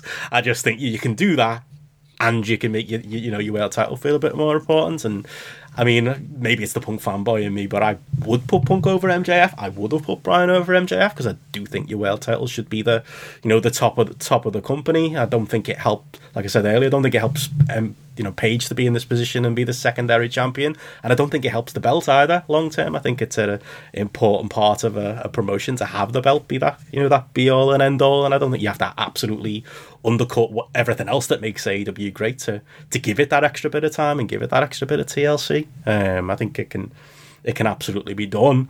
It's just it's a minor change, and maybe something maybe it's something that'll never happen. Maybe Punk wins the belt, Bryan wins the belt, Moxley gets the belt back, and it's the same thing. Like when Page won it, and we barely saw him on TV. Apart from those Bryan matches, that's just Tony Khan gets a new toy, and he wants to go and play with that, and we're going to have this same conversation whoever is in that position. Like we did with Kenny, because as has kind of been said, in the chat, Mikey said there, he's kind of saw the AEW title as underwhelming since Moxley dropped it. I mean, the Moxley run happened in pandemic era, so, it is what it is. But, I mean, for me, the only title run that's felt like a world title run was Jericho, and that was bloody years ago at this point, wasn't it? But, Yeah, like I say, I think none of us at the same time, though, none of us are saying like, you know, the company's going to fall over because of it, or it's, you know, it's not like we're not all enjoying the show regardless of it. But you know, it's something you can pick up on. And again, I don't want to. There are a lot of factors that go into why that Rampage rating was poor this week, and you know, it being on at 7 p.m. and you know the other sports going on in America right now, and the fact that it's a very early slot in the West Coast is a lot of things. But where I'm with you, Gareth, is that I still think it's a bloody world title match. That's a rare thing on TV. It should be a bigger deal, and it probably should be. You know, you don't have to, you know, completely turn the company, you know, on its head because of it, but you know, and you should be overly concerned about it. But it's, you know, it's not a positive that, you know, a big title match like that wasn't a bigger deal and didn't do, you know, even better considering all things that were going against it in the slot it was in. Should at least be mentioning it and make it feel special, kind of thing, you know. Which it didn't. I think it's one of those, like, yeah, it's not. You know, you look at things as a whole, as a collective. You know, the AEW product, I'm still massively enjoying it. There's 5-6 different things going on within the company at like any one time that they can fill 2 hours with. That you've just got these, you know, peaks along the way that, you know, absolutely is, you know, get you tuning in, give you multiple things to be invested in. And that's what I've been crying out for a wrestling product for 20 years, you know, basically. But whether it is just the fact that we're older and it is just that old school feel of kind of your world title, just really, when a world title feels like a world title, it feels like it's the single most important thing that everybody's striving to get. I think JP just said there, you know, this idea that it's what everybody's clawing for, and it's what everybody's, you know, desperate to have, you know. Punk's doing that, to be fair to him. He's the only one. Yeah. And that's where Punk can be used, I think, hopefully as a mechanism here alongside Hangman to kind of build that and develop that. You know, I think as I look at people in the company who could bring that element of prestige to it, or, you know, help elevate the title itself, you know, I think, you know, having it on MJF for me will be a way of, you know, of people trying to get it off MJF and they just can't, because by hook or by crook he keeps hold of it, and then it becomes this thing of like you're desperate to see somebody beat the champion, you know, finally, because you've got that big heel champ, you know, you've got that big heel world title holder. That's something that I think, you know, potentially could work, but I think it does need to bring something in. I mean, I was just looking there as you were talking, like, I was thinking, is the ranking system a problem? It's something that I do like about AEW and the way that they do use dark and, you know, dark elevation and things like that to give people a reason for matches to take place and stuff. I was looking at the rankings from last week, and like Frankie Kazarian's like number 3 on the list for the world title picture, and you're like, really, kind of thing? Like, you know, MJF isn't even on the list, but Frankie Kazarian, who I basically haven't seen on my television for 6 months, is 3rd in line to the title. I mean, come on, like something's a bit flawed in the system when that's the case. And, you know, yeah, he can go out there and he can have probably a fun 3.25 star match with Hangman for the title on a Dynamite or something like that. But, you know, is that where things need to be? But I think it definitely has to be an area of focus to just bring a bit more importance to it. You know, like we say, you know, everything else is kind of clicking because, you know, to run through the shows from this week, I mean, we've got Dynamite, we've got, you know, Battle of the Belts and Rampage from the weekend. You know, there's a lot of good stuff across those shows. You know, like you look at, we are in like, you know, I think we're all going to look back on this as like a, you know, a golden era. You know, I'm going to be looking back on this as fondly as I probably did, you know, ROH 2004 to 2007. Like, I think, you know, there's a lot of great stuff. Like, I mean, to get into like the TV from this week, you know, talk like, you know, the multitude of good things that are going on in AEW right now. You know, it's a good job, you know, Battle of the Belts did happen, because otherwise we'd probably spend the next half an hour talking about the end of the Dynamite. But ending the Dynamite aside, you know, you give me a show that's got, you know, Penta versus Punk, which was this incredible styles clash that I didn't know I needed in my life. That was awesome. You know, Joe Minoru Suzuki, where yes, okay, Joe turned purple by the end of it, but you know, for a good 15 minutes, it was a great you know, television, you know, title TV match that I very much enjoyed. You know, the MJF and Wardlow stuff was first class on this week's show. You know, Keith Lee and Shane Strickland were almost shown up by Ricky Starks and Powerhouse Hobbs, who really brought it, and in that match, which was a great highlight of the show. You know, all of the Jericho Appreciation Society stuff, Jurassic Express and Red Dragon, that was all on one Dynamite this week. And you know, yes, the ending, you know, got a lot of headlines and is obviously something we should talk about, but you know, you're talking matches there. Gareth Ware on Grapple, where, you know, it's like 4 matches there with a close to 4-star average plus. Like, it's insane, isn't it? Like, this wealth we've got with the shows right now. Oh, definitely, and that's where, again, just, you know, it's sort of almost like flies in the face of the previous conversation. You know, that you have got these like high points throughout the shows that just keep it good, kind of. You know, it just keeps it, you know, gives you a reason to watch from start to finish. And like you say there, you know, you're rattling off all those different things there, and you're thinking like, fucking hell, this is just a week of Dynamite where there's just like a, you know, 2-hour window of stuff going on there that's in, you know, vast majority of instances there's just something that you can be like really, really interested in. Like you say, that Punk Penta match, it was one when I probably first saw it, I was like, not sure about this, but again, I think I probably enjoyed it more than probably expected to do so. And, you know, I just thought Punk was just ace. I'm ragging Penta, honestly, screaming into something resembling psychology. Punk's. I can't get over how good Punk is. Like, as, you know, and again, obviously, I'm a huge fan of this. We've talked about this for years, but it just seems to be getting better and better at certain elements and just adding more and more. You know, just as his like settled back in, and the stuff I loved here was just the fatigue that he was just sort of like selling in this match was just fantastic. Just that small element, but it was just making me just really like just buy into it and just focus on it a little bit more as to what was going on. And it's not this like massive overt thing, but fucking, you know, really. Like really, really enjoyable. And again, they do seem to just hit the mark, don't they, so often, of just like getting the first thing right on a show and just like setting you off where you're just like, oh yes, I'm in for the ride here now, whether it's a because it tends to be Punk big promo or it's a match or something like that. Yeah, but it's, you know, it's something that they're so good at. And yeah, that was a fucking hell of a start to the show.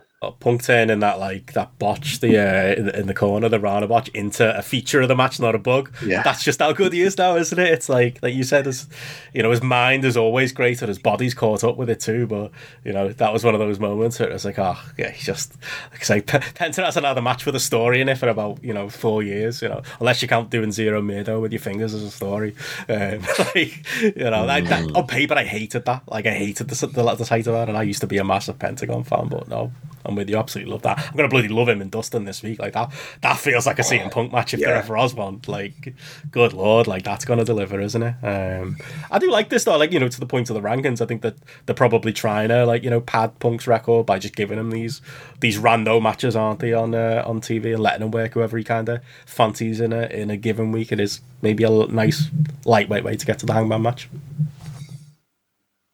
Yeah, I think so. And I don't have any kind of real issue with that either. I think that's, like, the thing is, he has delivered, hasn't he? Like, in ring, like, for all of, I'm just trying to think of like bad matches he's had since he's come back. And if you'd said, really, in the time that he's come back since August, that pretty much every match he's had has either been good to like really fucking good, you'd be stunned, wouldn't you? You'd expect there to be some sort of depreciation in his work, which then makes me think that it wouldn't really surprise me if they put the title on him, because I think they sort of think from an in-ring perspective that he's capable of kind of living up to it, and there's a story to be told with that as well. But yeah, you mentioned that with Dynamite. I mean, it's how do you maintain the pace of a show like this for like 2 hours? Because this week actually kind of felt more like a pay-per-view. Like at times, I was like, oh my Christ, they've got a tag team title match just sandwiched in the middle of that. And then other weeks, that would have been something you really went to for like a couple of weeks in between, wasn't it? That'd be its own sort of separate episode of Dynamite. But they're really stacking it. But do you know what? They can stack the shows like this. There's nothing really stopping them. We don't have to have Matt Hardy wrestling, do we?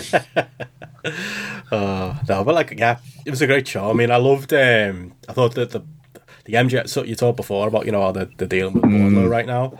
The MJF Wardlow stuff was just, that couldn't have gone more perfect on this show, could it? Like, that was just like, Wardlow feels like he's going to be a megastar already. You know, MJF is worth his weight in gold, you know, getting that man over. And, like, you know, as much as I'd love to, you know, think we're headed towards, you know, Hangman Page and MJF, and maybe MJF is the next champion, although I could see that being a thing Tony's got written down. You know, I don't think we're getting there until, you know, this Wardlow stuff is resolved. But, you know, it feels like one of the hottest programs in the company right now, and it's, you know, MJF against a relatively unproven wrestler in Wardlow. Like, oh, that stuff was so good this week.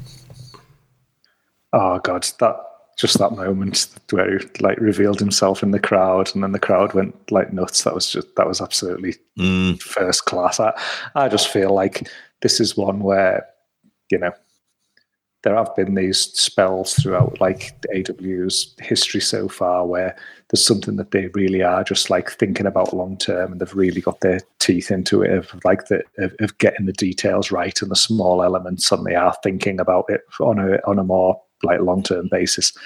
This feud, like, I love this feud so much. It's to me, it is like classic old wrestling kind of thing. It's like old wrestling done right that just got me engaged and just got me hooked into things from like a storyline, you know, point of view, and just like the things here, like where like MJF's trying to buy off Bryce Remsburg and things there, and you know, he's saying like, I'll triple what Khan's paying you and things. Just again, just small things that just go into the character there, but they're just like a nice touch there. Like when Wardlow was backstage and he's like fighting off the security guards, and you've got like the fear in MJF's eyes, and then you've got Wardlow like you know, right down the camera at him, you know, like, you know, sending a nice clear message to both MJF and the audience at home, just looking hard as fuck and cool as fuck. And you just like, this is one where I just cannot get enough of this. Like, just it's my favorite thing on AEW right now is just the treatment of this feud. And Wardlow just looks like a mega star. If this fucks up like in any way in the future, I'm going to be so good because I'm so invested in it and so invested in the Wardlow build, and he just feels like he's just got money all over him. Look at the reactions. Absolutely, the place gets more unglued for that than it feels like anything else. Yeah, and it's hard not to go to Batista parallels for it, but like it that's really where my similarities kind of like lie with this. But you know, we've seen them do this stuff with like a Virgil, obviously in a much more problematic way, in the early 90s. But like it's the stuff that's really, really working on every level. And the Sean Dean stuff as a kind of running joke as well, I think is quite a lovely touch. Yeah, she keeps winning, doesn't he? It's great. Yeah, perfect man for that kind of spot. But yeah, I mean, I think it's good. As good as though, as well as it just paints Wardlow as well as almost like the everyman as well, isn't it? Like, you know, is which again, one of the problems that you often get in wrestling is the ability to get somebody to buy into a babyface character, and like you've got. He's not corny, he's not cheesy or anything like that. He's just a guy you just want to get behind, and you just want to see him get his hands on MJF and kick the shit out of him. And like, you know, that's wrestling. That's wrestling 101, isn't it? And they're doing it so well. Oh, yeah. What else stuck out for you on Dynamite, Gareth? It's just what you're here. I just want to know. You know, just interviewing you, mate. What did you enjoy out of it this week? I mean, it's a treat. What's on the Gareth to do? I mean, I did fucking enjoy that Samoa Joe Minoru Suzuki match again. Like, good. It's one of those where you wouldn't, because we make Crewy is like, he's very akin with you. You both kind of love the same things in wrestling. He's hating Samoa Joe and AEW, so I was worried you might be the same. No, I think, I think we've had this debate months, years ago, maybe on here, like where you were very high on the idea of him coming into AW, and I was he's finished, he's done. Like we don't want to see him. Well, I didn't disagree. I just wanted them to come in anyway. Yeah. I think presented in the right way, he's got that. He has got that it factor, Joe, hasn't he? He's just got that presence that on screen that he whether he can go or not, he still just looks like a killer kind of thing. He looks like a guy he looks like a wrestler. He looks like a guy who's going to kick the shit out of you, and is a guy who, when he's put into a match like this with Suzuki, again, Suzuki's someone now who, you're probably getting to the stage where you've seen him, I don't know, his act rolled out in the US with a lot of different people across indie shows and things. It's, it's almost sort of like, semi-comedic to some degree, but I really feel like it sort of pulled the best out of what you're going to get out of Punk Joe at this time period. Like, don't get me wrong, I'm not going overboard. I gave it like 3.75, but that's a 3.75 star match on TV, in 2022 with Minoru Suzuki and Samoa Joe, which is pretty good. I think it's one of those that important. Combined age near 100, mate. Yeah. Really? I think the crowd were well into it, though. Was one of the things that came across for me as well.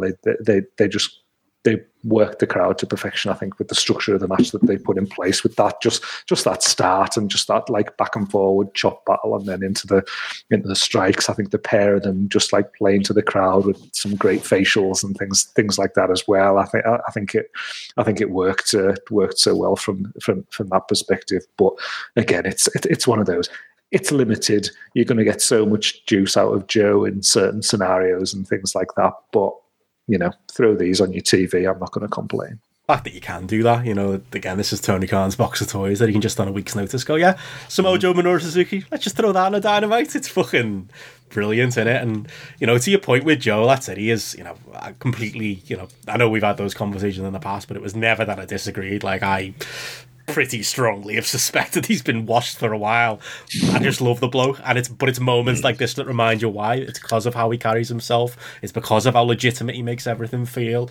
Like, he's just a grown-up, and I think that's what's made it why AEW's been so good since Punk and Bryan have come in, because like your Punks, your Bryans, your Moxleys, your Joes, the fucking men, aren't they? The grown-ups doing grown-up pro wrestling. And I love some of the the sillier elements of AEW and the lighter wrestlers, but that's kind of the weight the product has had, for this while. Is people like that, and him coming in. Yes, it's another name coming in, and you can definitely criticize that, but I think he's another person who's adding that little bit of a seriousness and that little bit of a an ingredient that makes it feel like just a proper wrestling show.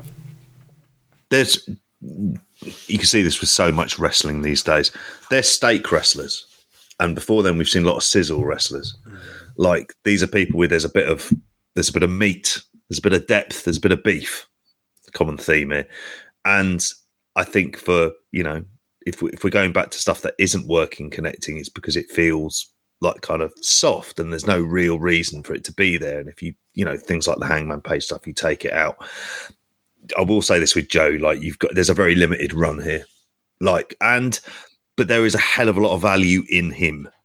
And there is a way of transitioning him out of wrestling into coaching, commentary, and stuff like that, where he was very good at that as well. And I think there's things that they could really use him for, but it's a very limited period of time, which then makes me dismayed that ultimately he's going to be up against Jay Lethal and the Great Khali. That's the problem. Is that what we're going to do with his time? Great Khali. Come on, he's kegging at best, mate. That was so, like, it was just like, I know it's been done to death now. It's barely even worth, like, but like the fact that Tony, they had to do. I don't care, Tony, whose fault it was. Don't care who brought it up in the room. Did you have to turn the bloody lights off again? Did we really have to do this again for a bloke that nobody knew who he was? for him to I keep I've called him a feckless giant, and that's what he was in the long list of feckless giants in wrestling history. Like, looks so pathetic, like, hitting his offense on Joe, and but the Battle of the Belts, little bit was marginally better, but still, like, just end the show with some Jadakiss playing or some LL Cool J and let Joe celebrate. Find another way to get into that India market. It is an idea, like, this is at my point. I'll borrow it. I can't remember who said it on Twitter, but like, if you are trying to crack in the Indian market, I mean, another giant heel, like, is that really what the Indian people are after? It's never a baby face. It's never someone with a bit of charisma or a bit of talent, dare I say, that we can all get behind, and then there's that that does translate to to the countries from. Instead, it was very WWE and everybody, wasn't it? After such a lovely main event that was so anti WWE in so many other ways, and such a great show into it. That was kind of the issue with it, as well as the execution. Where does it go as well? Like, that's I was thinking. Well, Paul White's having a match, isn't he? Oh no! Yeah, I was thinking that's the next step, isn't it? Like, maybe that's where Shaq went when he disappeared.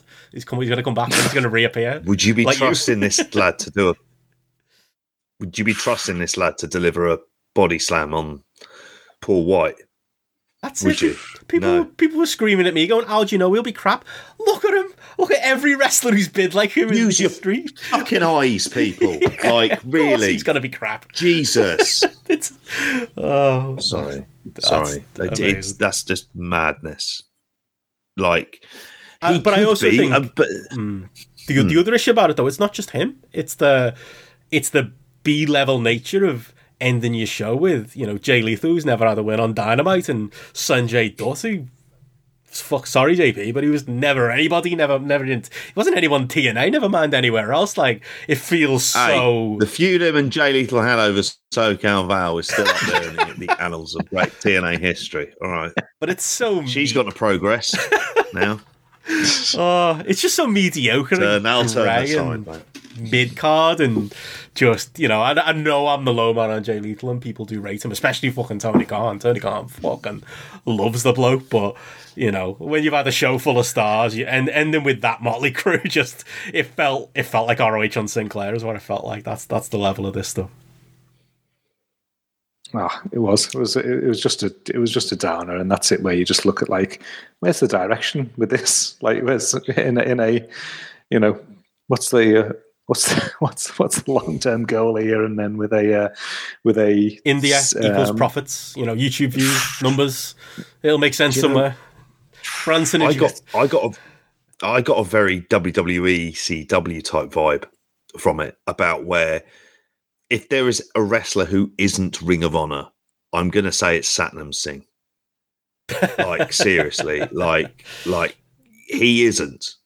He just isn't. Like, that's he's not going to fit in with that aesthetic. So when you're bringing in a giant bodyguard who looks like at some point he's going to have a match against, and it may not happen, against the world television champion, you're like, what the fuck? Yeah, that's classic Ring of Honor glory days, isn't it? I mean, I'm sure that's what the boys were thinking when they were going over to the bloody Armor God, those armory places. You would have gone to a few of them.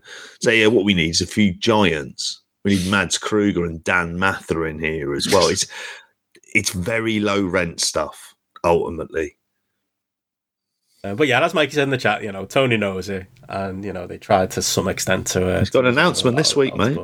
Well, we'll get into that. But yeah, I guess we'll see. But no, I mean, that was a negative. But overwhelmingly, the show was great. I mean, we haven't even touched on some of the other great matches on there. I mentioned before. Don't know if I'm on an island here, but Keith Lee and Swerve against Ricky Starks and Powerhouse Hobbs. I love that. But I came out of it I'm massively high on, Keith Lee and Swerve, and there were people who I would have absolutely signed.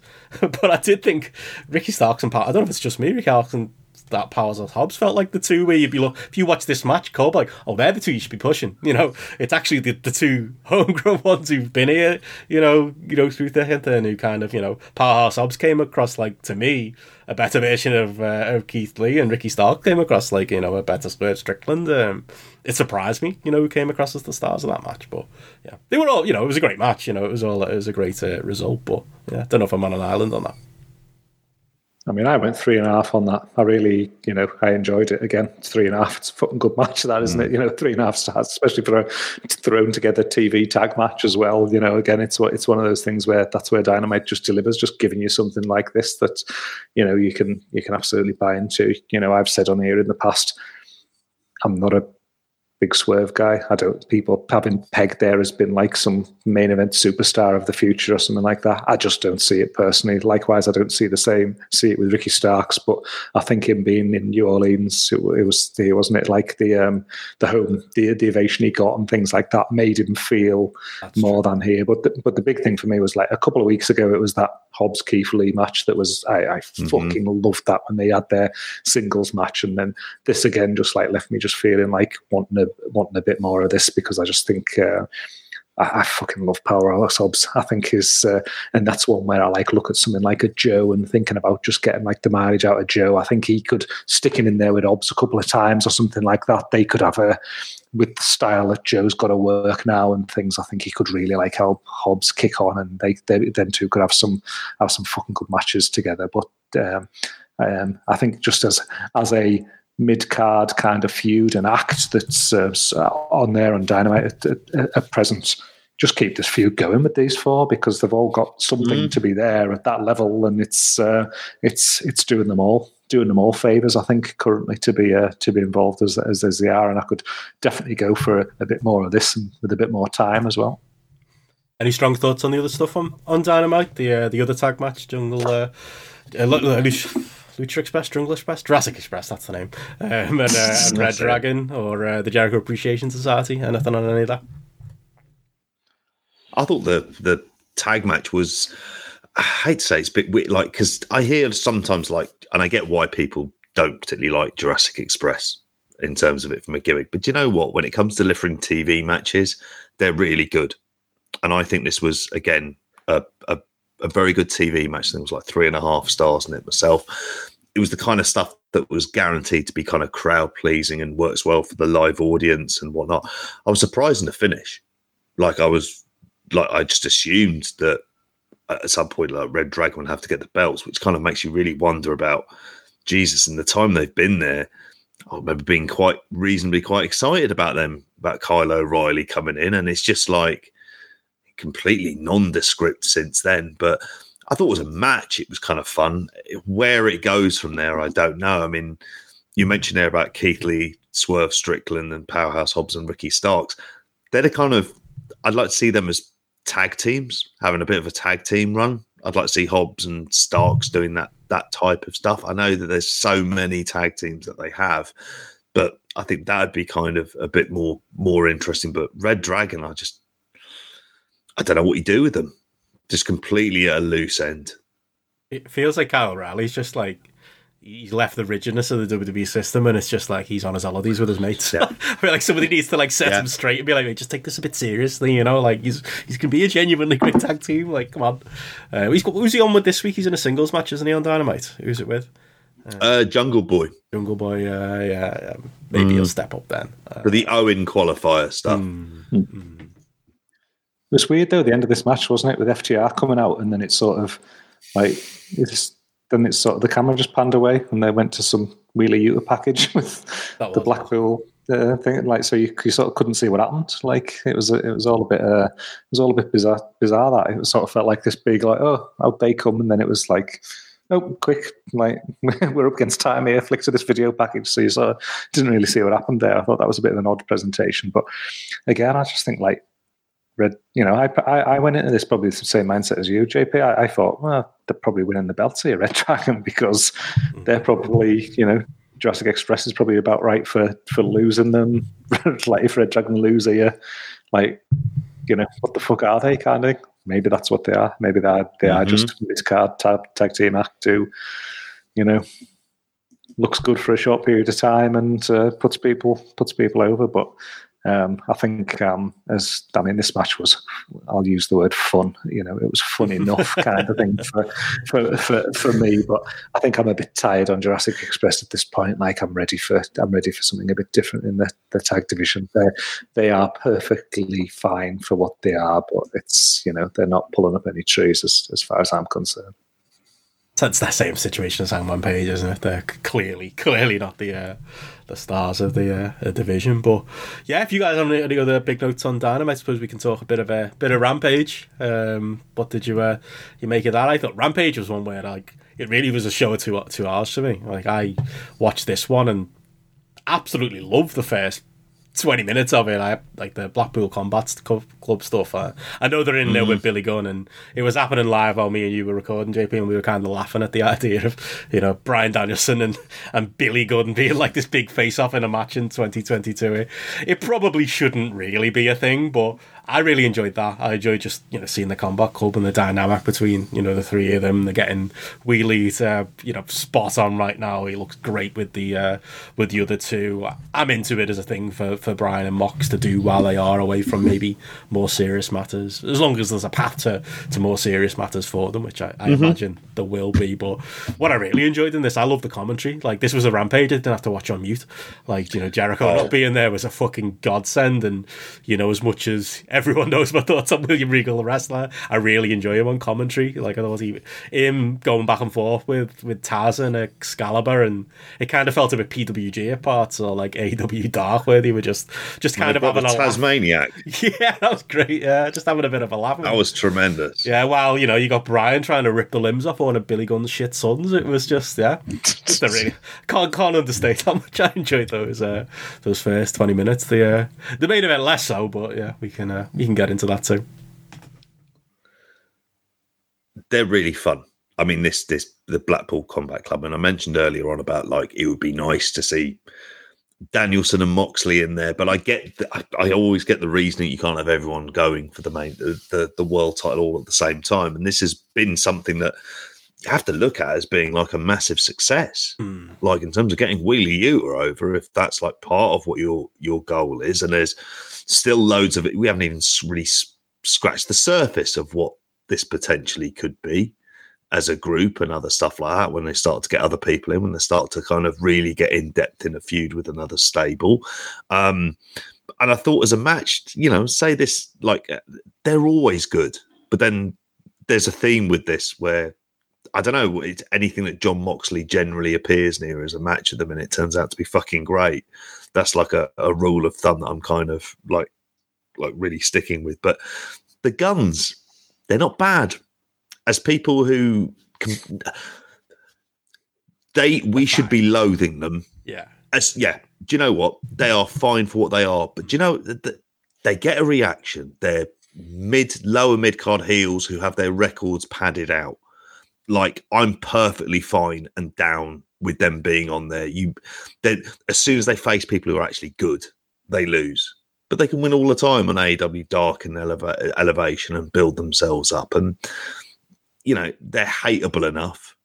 They're never going to reach the old fella's height and build, because it's just ridiculous what he is at the age that he is. And it shouldn't work, and I should loathe it.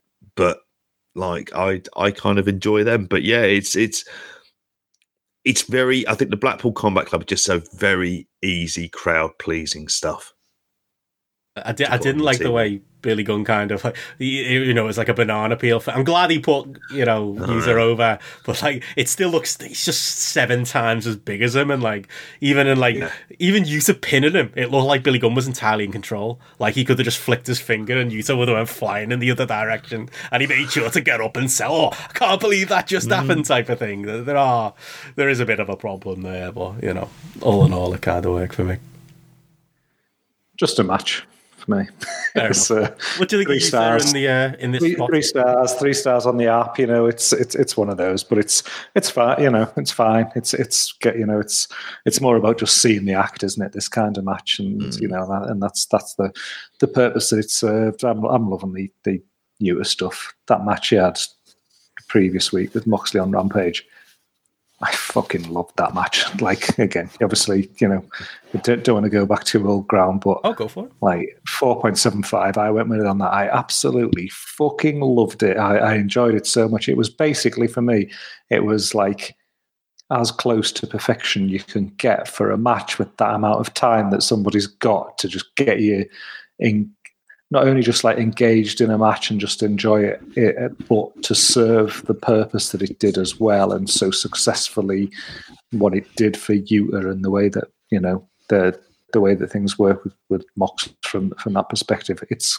comfortably going to be in my top 10 of the year if I'm turning up for that one at the end of the at the end of the show, end of the year, and we're doing that show. It's I loved it, and I think as much as, you know, how can Yuta fail mixing on TV with Moxley and Danielson, you know, but where you're looking at you again using the older, more established talent to, you know, create something more from the younger breeds. Like, again, he's just within a matter of a month, he's just elevated himself so significantly. And, you know, when you've watched the stuff that he can, you know, he's done in Beyond and things like that as well. Like, this guy's got so much talent, and okay, he might not be there, like, you know, from a size perspective, and there's things from like a look perspective and things like that might not be everybody's cup of tea and things. But when you just think of the talent that this lad's got, and then when he can extend and show extra what he showed the week before against Moxley, again, it just feels like another homegrown strong, you know, string to sort of the AEW bow there that they can build a lot with over the next year or so. Like, great cracking job they've done with him. I'm gonna get in earlier here and say he's in a, you know, bad take Benno at it again, but he's in a much stronger position than Daniel Garcia is.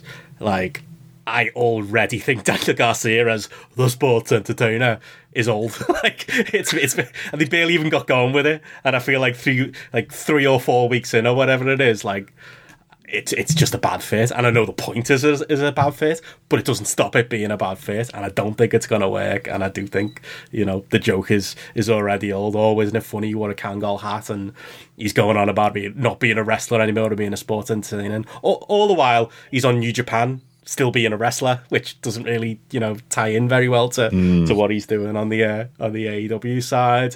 It would have been Daniel Garcia if you'd have given him a choice who'd be, you know, in this spot, but Wheeler Yuta's killing it, and I think it's going to benefit his career far more than the Garcia stuff is on the Jericho side. I think, you know, and I saw a lot of people who are respect kind of jump on that and be like, oh, it'll develop a personality in Garcia and it'll be positive for him. I don't see it happening. I just think it's a weird, goofy thing they've got him doing, and I think if we check in, you know, 6 months, I think Wheeler Yuta's going to be much stronger for this, and I don't really feel that way about the Garcia stuff. I think that's a dangerous spot for him to be in. It is if he's stuck in that spot for a long period of time. It's potentially a good short-term vehicle for him to be doing something more interesting in if he then turns on them time or something. Yeah, you know. Yeah. If he's still there doing that in 4 months, 5 months time, then you've got a problem, I think, you know, personally. But it gives him it's almost like a mechanism to enable him to do more further down the line. They just have to be very careful about when they pull the trigger on that. If he becomes a full-blown nasty shithouse who beats the shit out of Chris Jericho and kind of embraces that, then I think that might be the direction to go down, and just says how he used him. But it's like Gareth says, it's the timing, isn't it? And how you do that. I mean, it's very weird with, like, we kind of group like Yuta Garcia along with Lee Moriarty, who appears to be like positioned. And Hook, they're pillars, like mate, not pillars. I love that. Yeah. The Fork, that's a great shout. But he appears to be off to like Ring of Honor, basically, doesn't he? That appears to be where his landing position is, and it'll be probably nearer the top of card, but it'll be Ring of Honor in whatever format Ring of Honor comes back in. And that's the right place for him, I think. You know, I think when Khan first bought ROH, I think I was looking down the AW roster, and you were almost like drawing a line over who's going to benefit here by shifting to the right and being in that environment. He's absolutely that guy. He's he can advance in that different environment for me, especially when you put in Garcia and Yuta in prominent positions for different reasons here. What did you think of the main event on Rampage? Like I say, I've kind of said a couple of times so far, I really didn't like it. It was, I mean, I think it was not even so much the match itself. It was just, you know, how many lights out, no DQ, deathmatch type things are we gonna do? You know, these two have both been in one in recent months. You know, that tells you how overdone this is, and you know, all of those issues. You know, we mentioned about the build to the match as well. But then at the end, I still don't think the match was very good. I just think, you know, it's notable for the you know, the Jesus spot at the end, if that's, you know, what I was going to say. I was too busy crying when they did that I didn't see the finish.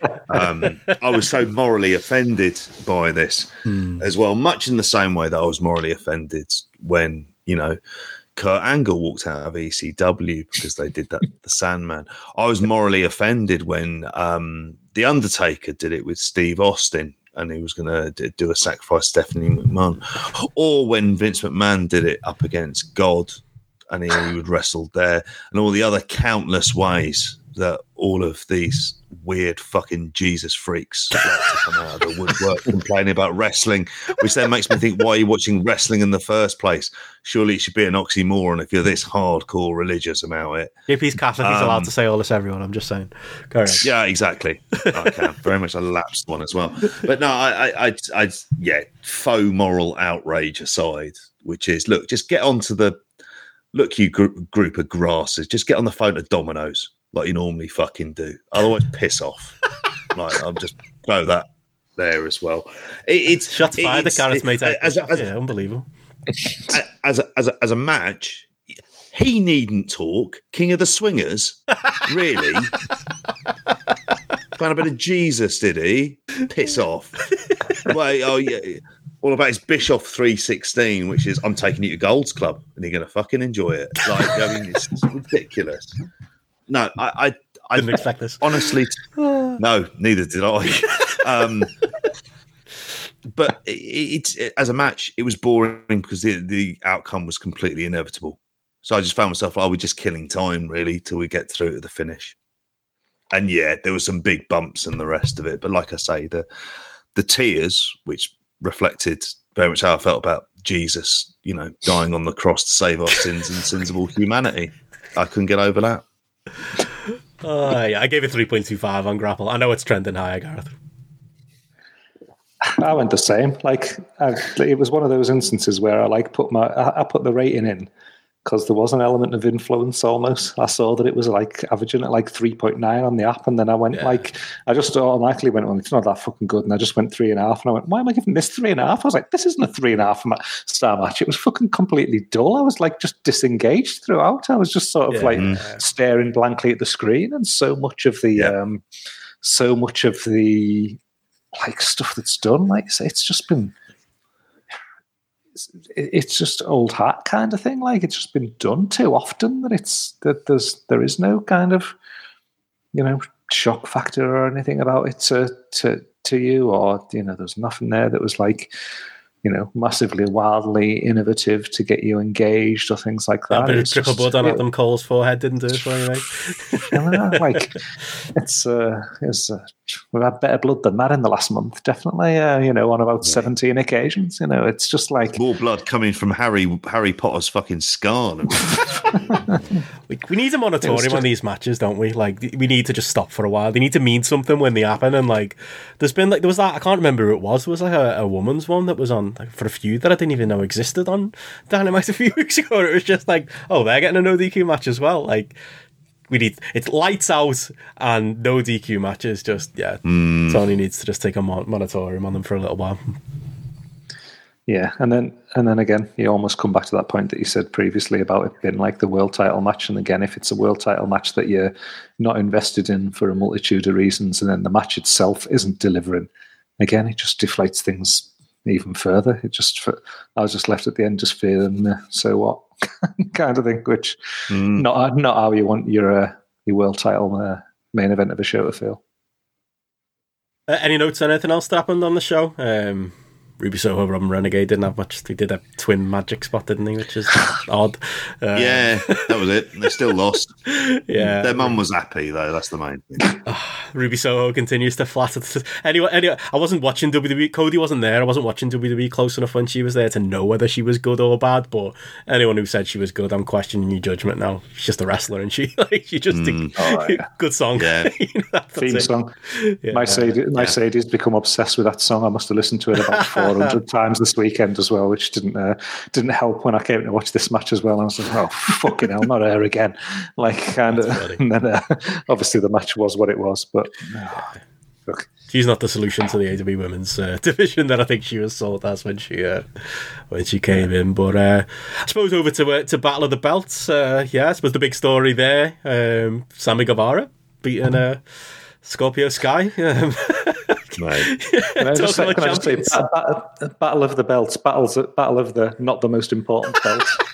That's shoved away the night before on at the end of TNT. Rampage, wound up Tony. Is there some kind of grudge here that we don't know about? Why he just is not asked one bit about these Battle of the Belt shows? Last time it happened the week of Hangman and Bryan, so it felt obvious. If this was important, that'd be on it. No, this week it happens on the week of another title match, which happens on Rampage. Then it's taped. Then it's like last time, just making up titles to put on it. The FTW belts. Ring of Honor. We'll do something. It's just any hard excuse. Cody's weight belt. Yeah, that'll be up next. Yeah, it couldn't matter. It was definitely the third most important show of the week this week, wasn't it? Despite having, I suppose, a relatively major title change to open it.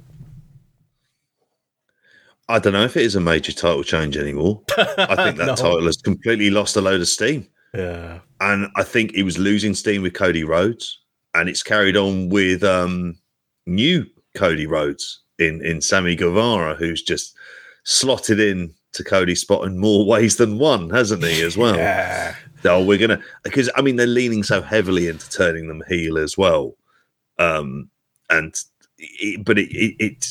It just, the whole thing was ridiculous. The dynamic was just bad.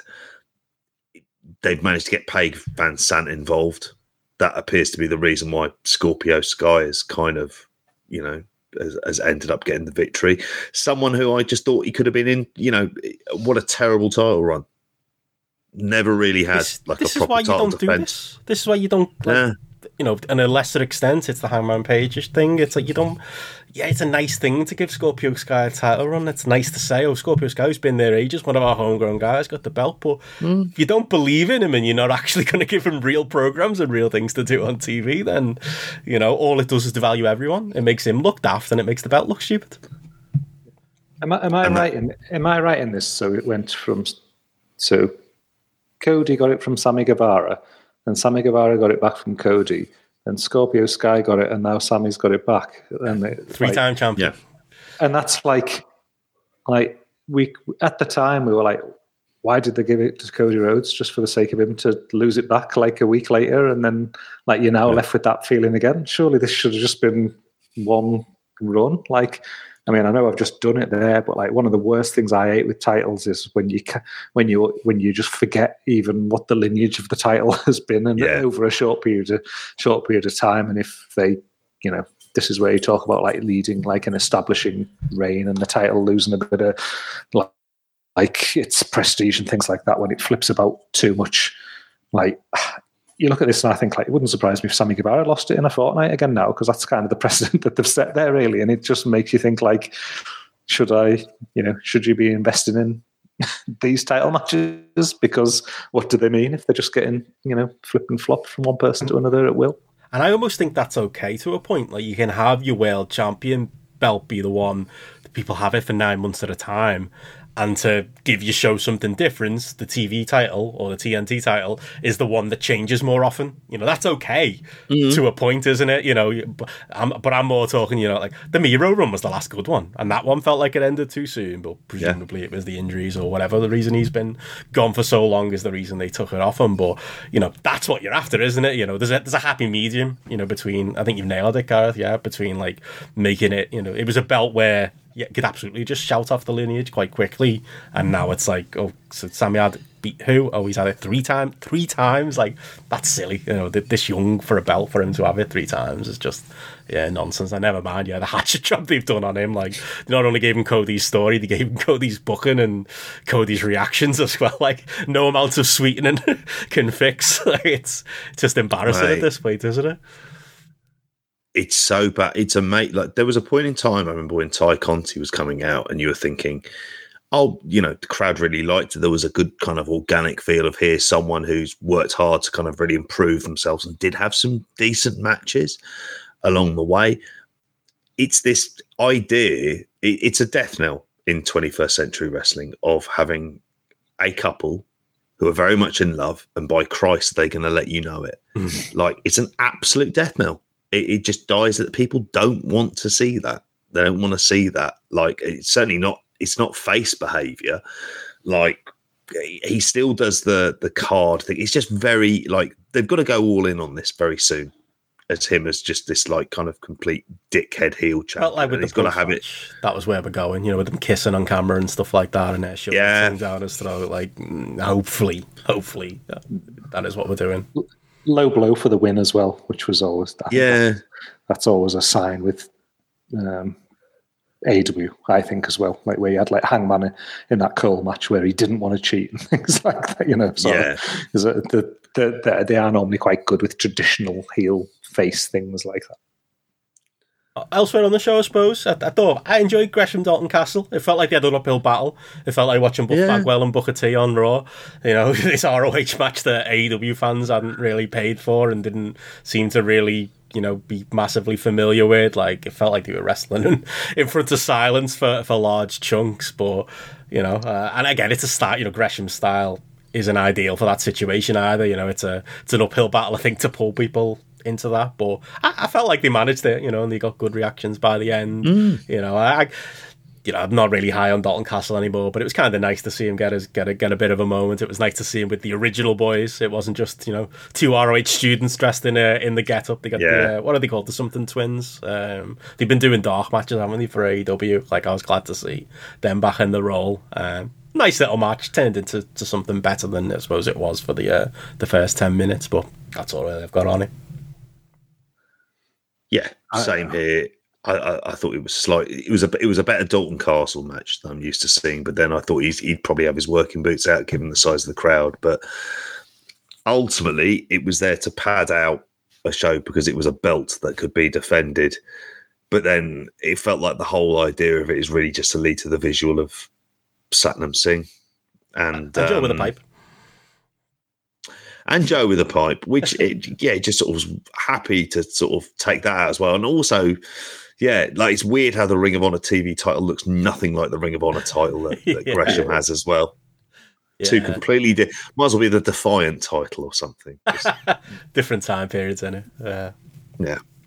And but like on that note though as well, or semi on that note, could they not give Paul Turner a fucking ROH polo shirt? I hate that. It's small little things like that really piss me off. Where it's like the ROH world title and he's there and his AW. This might be is it AW top. Might be a bit picky of me kind of thing, but it's the same when there's like lights for this one and things. And so, can't remember. Been using him, and I've liked that. It separates it, doesn't it? Makes it feel more, yeah. That I'd have brought Todd Sinclair in, but yeah, that's me. The match itself is like, I don't know. It's like on the app, it's averaging like higher. It's like 3.34 for me. It was like kind of 2.753 territory. There was some things I fucking hated in this. There was that like, can you remember that spot in the corner where they were both looking and repeated strikes? In their defense, it was the only thing that got over to that point in the match, because I was watching it going, they're just doing that because it's getting a reaction, but it looks fucking ridiculous. And Gareth Layton, it was awful. I was just cringing into the back of my sofa watching it. I was just like, this is the worst thing like ever seen. And then, but like, I thought like some of the shtick that like Gresham was doing as well just felt like a bit small room indie stuff, like his little like chuckling spots as he like evades an attack and things, or just his little I think it was where it was the old like I don't know, is it like the duck for a leapfrog or something like that? And then he doesn't follow through, and then he just, does a little, holds his ribs and does a little chuckle and things. It just felt like, this is 200 room stuff. It's not like, arena TV stuff. This like little bits like that just like really fucking annoyed me in this match. It was one that I was just like glad to see the back of, to be honest. Any thoughts on the main event, Nyla Rose and Thunder Rosa? I'll confess I didn't get that far in the show. I planned on coming back to it, but the show felt it was fine, unimportant to me. Yeah, it was fine, but unimportant. It just felt like a regulation first title defense for Thunder Rosa. Someone she'd been in there before. It was an easy backstory, even though they didn't do it well because they were fucking around with cake or whatever it was, and not in the brass eye type way, which would have at least been funny, but like real cake. So it was. I was like 3 stars.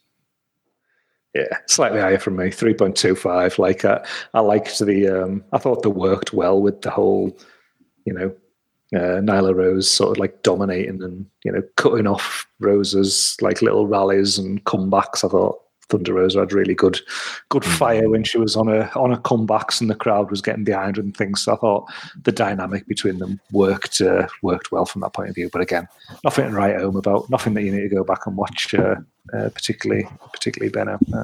You're not missing out anything. I don't think it's a great part of AEW Women's World Title canon.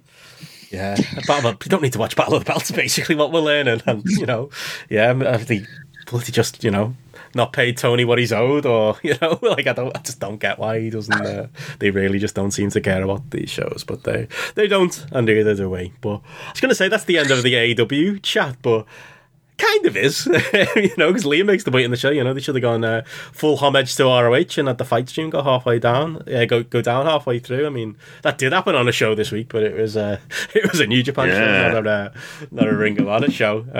But was it a New Japan show? Because I threw this Windy City show on, and obviously, it's probably I've left it late in the show to bring up because by the time a lot of people will listen to this, I'm sure people will know what the announcement is that Tony's coming up with. But I was watching this New Japan Windy City show and watching is it like the factory come out, QT Marshall and the lads, like that felt a little bit of that's interesting that they're knocking around in New Japan now. There is a lot of synergy, although it's still weird because you still, at the same time, you get a Brody King on there doing a completely different gimmick to what he's doing in AEW, but there is a lot of synergy there with AEW. Do we think it's coming, lads? Is it New Japan versus AEW in Chicago in June? Is that Tony's big announcement coming up? It does feel like things are starting to align more and more between the two companies. Like there's got to be something to it. I think so. I'd imagine more for the G1 announcements. I think Best of the Super Junior is a bit too quick for that, but there is the issue, and we raised it on the weekend show, is that that 23rd of June. Don't say it. No, we were wrong. I was hoping not to make that mistake again. No, the G1's not till July. Oh, it's not till July. Yeah. Okay, so it might well be like kind of it feels to me like it's going to be a Dynamite. It'll be a special kind of Dynamite, and that they'll build up to it, but I'd expect to see a few sort of. I'm not expecting to see like a Okada versus Hangman Page or stuff like that. It's what are they going to be able to deliver? I would look at this as this is the test case of where it is they could be going forward, whether or not as well how much AEW. The fact that AEW is on New Japan World, and they've it seems to be something that they're very, very serious about. I think it's good. It's whether or not they continue with it. And I think that's really the big test, isn't it? About if this relationship is going to work. Having the factory on there, very, very much like what the kind of thing that New Japan would do. We have, and they did, like have Yuji Nagata wrestle the person you're kind of keen on bringing in. So in the case you have the factory there as these like de facto kind of like, oh, okay, we might be able to do something with a Clark Connors or a Carl Fredericks or whatever. So it is a beneficial. I think this is a relationship that could work. I just have such little faith, kind of in New Japan. But then I think what AEW hold the cards for, and I think it's for a lot of their wrestlers, is they want to be working in Japan. And I mean an FTR, but obviously Danielson would love to be doing a G1. That's part of the thing I'd imagine of him wanting to be not working for WWE. And those are the things that they like. I think that's why they're going to be getting a show in Chicago, first of all, or a show in the US. If that is the announcement, it is what happens. That the fact that AEW can do it there first, because they're going to want people for the G1. And it sounds like a much more appealing G1 to me if they get it, like, it only needs 2 or 3 interesting names to liven the whole thing up. QT Marshall. Maybe he's the guy. Maybe that's what's happening here. Well, not Nick Camarotto, because he was mainly Solo who was working the match for this. Yeah. Any thoughts on that? I mean, it's a it's one of those things that it's like on the surface of it, it's exciting. As we've said before, when you get to super shows and things like that, politics comes into play. You've got things like how to feuds within the existing promotions run against each other, people teaming up in odd scenarios and things like that. You end up with like a lot of, often can end up in like a lot of tag matches or, matches where you kind of know and expect to know the outcome of who's going to win the matches and things. As soon as you get Super Show in your head and you get dual promotions and things involved, naturally your thoughts go to fucking hell, Danielson versus Okada, Punk versus Tanahashi, and you get all these dream matches, things going in your head. Invariably, you end up with like Honma and Yano versus Top Flight or something like that. Sounds good. That's a wild match. So it's one of those. I will reserve judgment until a bit more is announced on that front. But we're in a world there where these things are stuff that can happen, and you can speculate, and you can get excited about, or you can get disappointed about for the first time in God knows how long, sort of thing. So I'm here for it. The one thing that gives me some doubt is like coming out of this show, they were building up an Ishii and Eddie Kingston match for the next big New Japan USA show, which is before that would be. I kind of feel like that's a big inter-promotional type match that you might want to hold off on. I don't know. A lot of people are going to be listening to us either think we're geniuses or we're complete idiots, and that's not even Tony Khan's announcement. So, I guess we'll see tomorrow when it does get formalised. Yeah, can I throw in? I really love the streaming service idea, just in case that's that's what it is. Yeah, there you go. But no, I mean on this show, I know Gareth, you've not seen it. Did you say you've just seen the main matches, JP? No, I've seen the whole thing. Oh, cool. Well, we won't spend classic spot like this. We're going to go 3 hours. Welcome back, Gareth. But none of this nonsense 2 hour stuff, proper stuff. Was it my fault after all? Was it my fault all along? It was. Sorry. We're all equally responsible. But yeah, it's keep it brief enough. But as a show, I really enjoyed it. We could probably spend most of our time on the top 2 matches, JP, because that's probably what people mainly want to hear about. But I really enjoyed it. I watched it live, and lots of issues with the English commentary version over on Fight. So it was the New Japan World version I was watching here, and I think the New Japan World version that's still the most watchable of the lot, even if that itself had some issues where there was a point during the main event where the camera ran out of battery. Like it felt very, very low rent, like even down to the way the arena was set up. Like you had the commentators, even on the Japanese feed, I could hear the English language commentators because they were sat close to the ring. There was miking issues with that. Whenever they played videos on the big screen, you weren't hearing it through the stream. You were hearing it from the arena sound, which also always comes across just so shit. I know New Japan have apologised and people are getting refunds on Fight, so that's good. But it probably shouldn't be happening in 2020. But that stuff aside, it definitely held my interest as a show, and as someone who doesn't often watch New Japan with the Japanese commentary, that says a lot. But yeah, what JP? Oh no, I'm completely with you. But when he said like really enjoyed it, there's a lot of this undercard was me. I was looking at it going, I'm loving this. We've got graduated young lions in the first one up against, then you have the team filthy dynamic, which shouldn't work, but it was great, including some great exchanges in that, led nicely into the strong match. I even thought the Bullet Club versus United Empire had enough weird stuff going on for that to be interesting. you know, even the street fight again, just because it was an arena-wide brawl, it was like a lot more lively, certainly more lively than any sort of New Japan show where you could miss all the undercard stuff. Here, actually, I think you were rewarded for watching a lot of the undercard stuff. I was enjoying watching, like, you know, as much as we see the same factions go up against each other in New Japan and there aren't really interesting combinations. I was enjoying the different combinations of guys. Like, you know, even just the weirdness of seeing QT Marshall, you know, in there with Carl Fredericks and Yamura. Like, I enjoyed that in the opener. Like, I kind of liked, you know, that rando, you know, the 10-man, wasn't it, with it's Team Filthy, isn't it? The JR Kratos. JR Kratos. Oh, with that dive that he did, that I think he almost nuts. Oh, those lads barely caught him on the other end. But I kind of liked them as a motley crew. He was Danny Limelight, Royce Isaacs, Gerald Nelson, and and Ricky Reyes is Black Tiger. Ricky Reyes, which is always going to get me, you know, against the valiant team of baby faces. You know, Fred Rossler, Coughlin, Narita, Josh Alexander, and Chris Dickinson.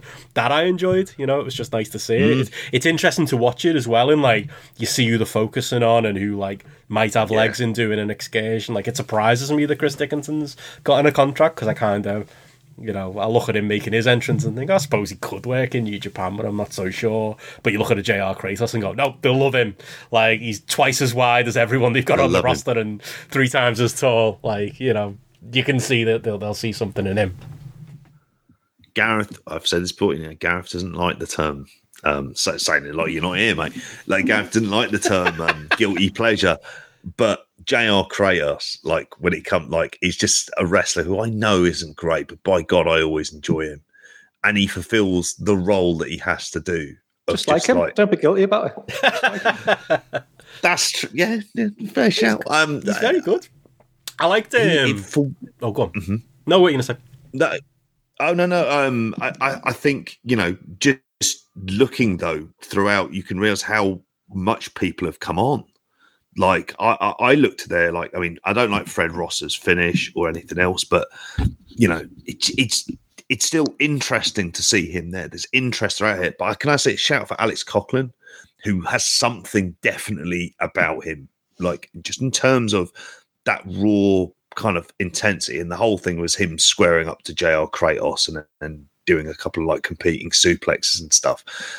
And this is the kind of stuff where you go, do you remember those occasions where you did watch a multi-man match on a New Japan undercard, but they were kind of enjoyable and not dull and not the same thing you've seen endless times before?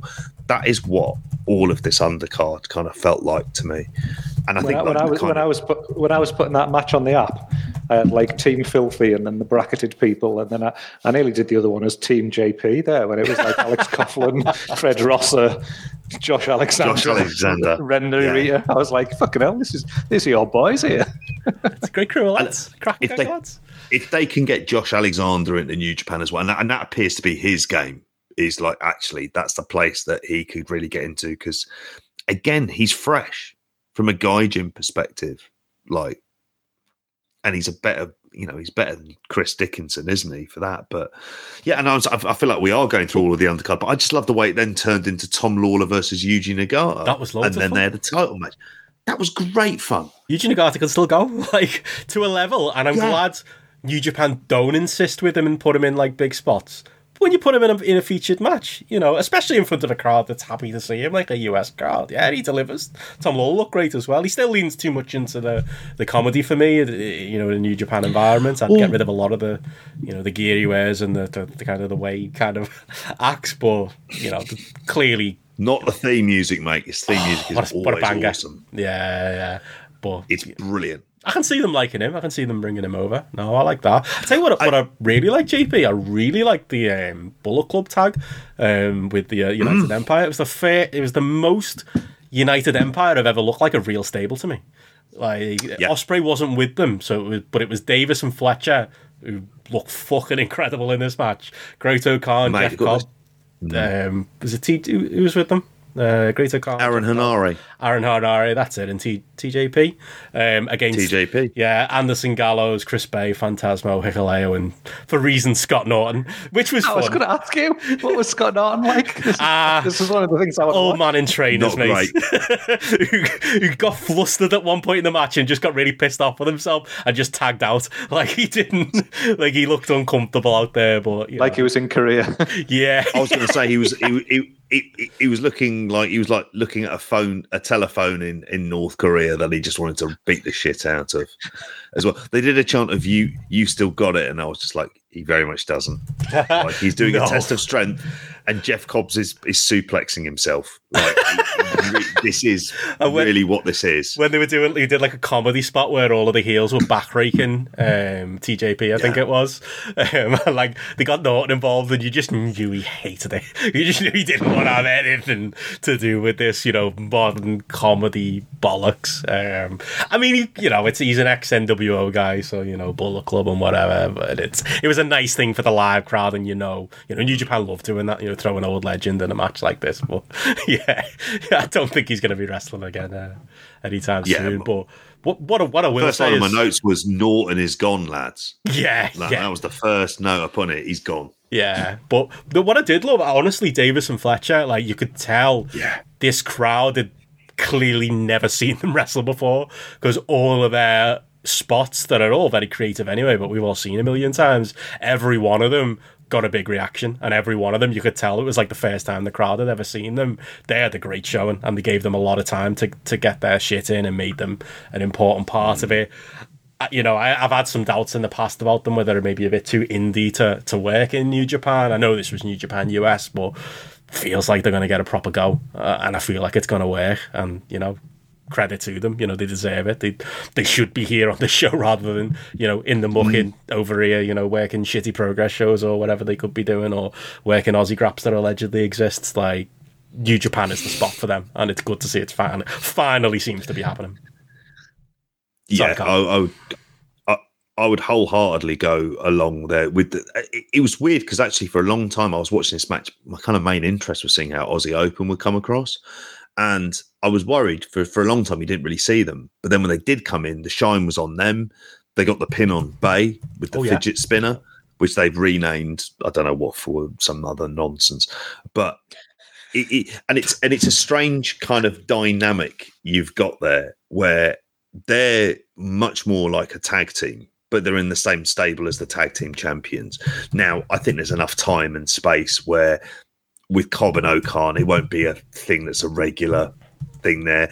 And then also know out as well, this crowd were very buzzing about Great O'Khan, partly because of the story with the little girl that he'd helped save and the whole kind of all of that. But it is a nice story, and he got a good ovation, which was good. And I think it did kind of help.